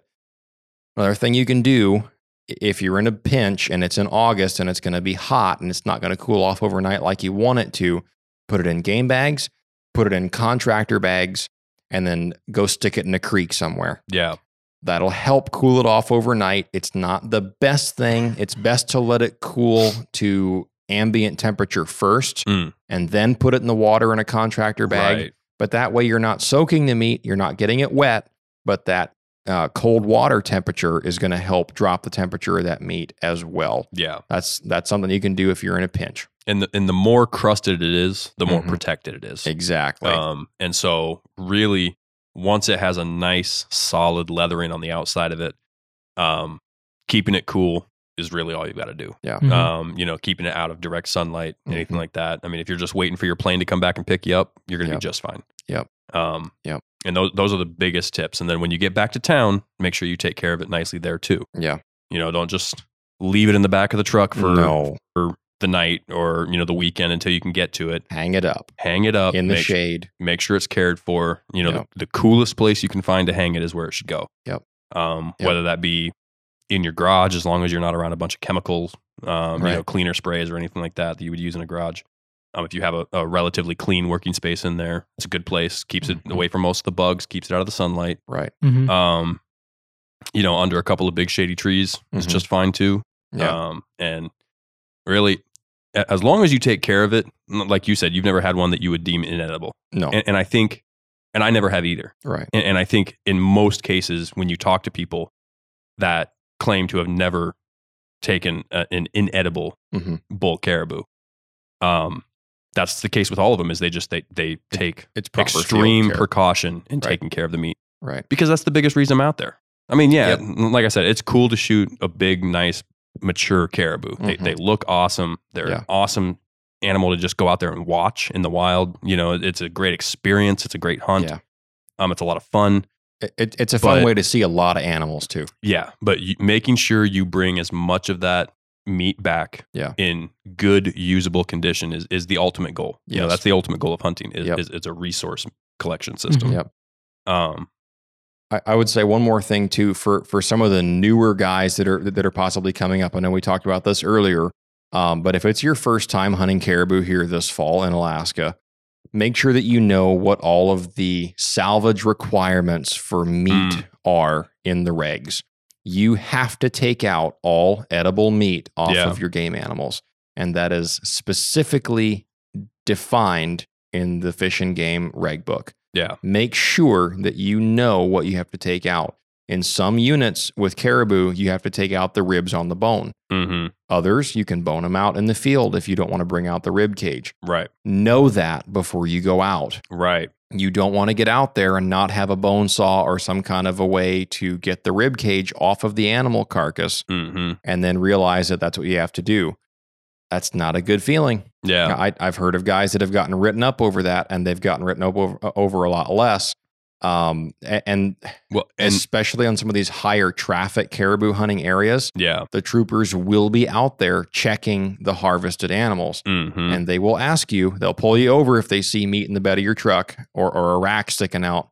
All right, let's pull out your game bags, empty them out. I want to see what you took. Yep. And if you don't have enough meat, you're in trouble. And they will make you go back to the gut pile with them. Oh yeah. And show them where you shot it. Yep. And the standard for wanton waste in the state of Alaska is if they can take their knife and scrape off any edible meat off those bones, you have a high potential of getting a ticket. Yeah. Even if it just goes in a burger bag and you're just throwing it in a game bag, to be burgered up when you get back to town. Yep. It needs to be taken off that animal. Yep. And as it should be, honestly. I mean, absolutely. So let's talk about kind of the last thing here with caribou. You shoot a caribou, you walk up to it. The first thing you're going to notice is, holy smokes, that thing's gut is huge. Caribou are very bloaty creatures. Pot-bellied deer. They it seems like as soon as you shoot them, you know, the rib cage collapses, the air goes out of the lungs, and they're laying on their side there, and the gut is just a big balloon. It is. They bloat instantaneously. It's like their gut just starts to rot immediately. And it has to do with how they digest their food and how they chew up their food and how that process works. I believe that caribou chew the cud.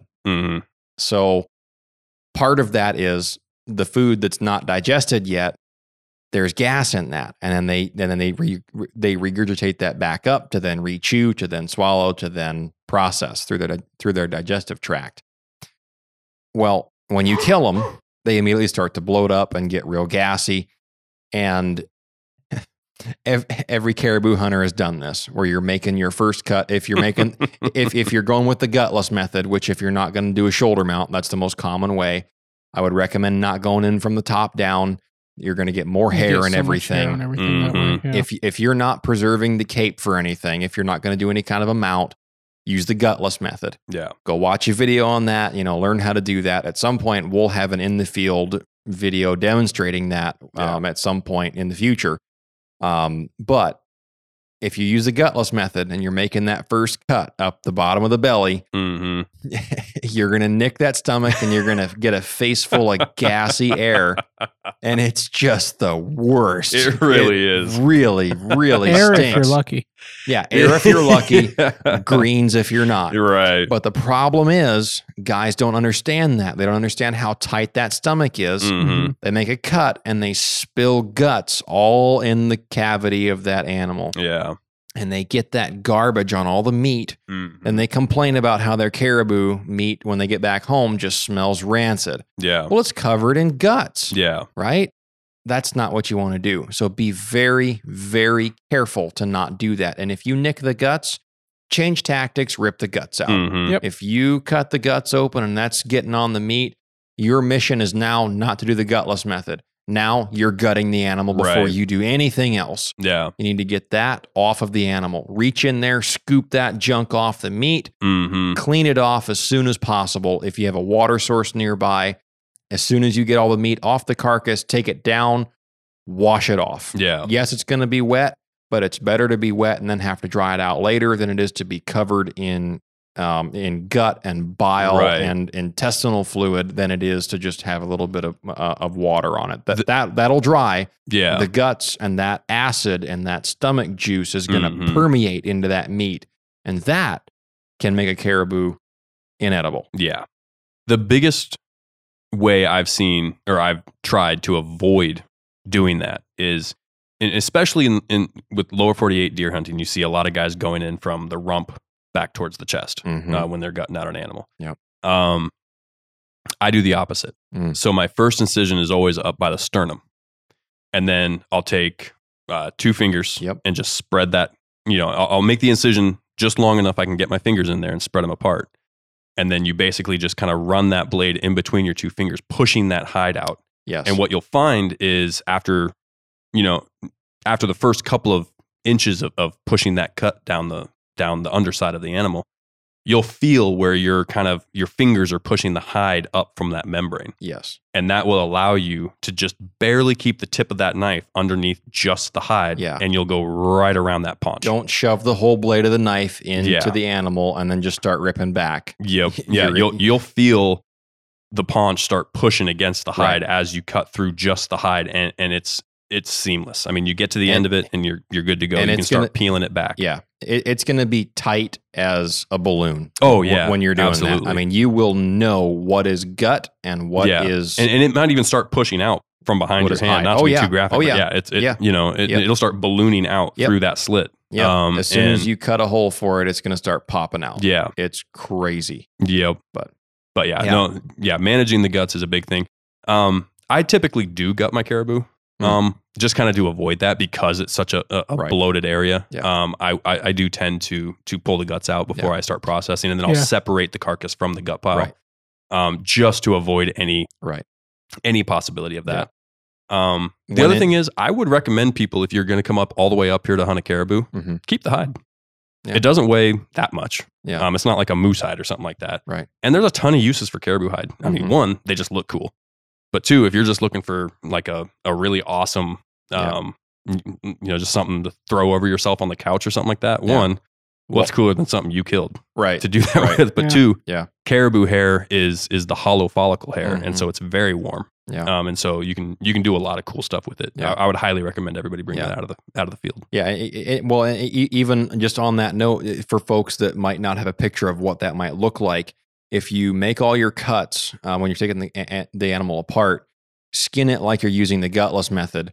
Make a ring around each of the knee joints. Skin that back on the inside of the leg. Connect that cut to your center cut on the chest, and then cut the hide off somewhere up on the neck. Yeah, and you'll have that white hair up on the neck. Then as it turns to gray, and then back to that kind of real dark gray on the body.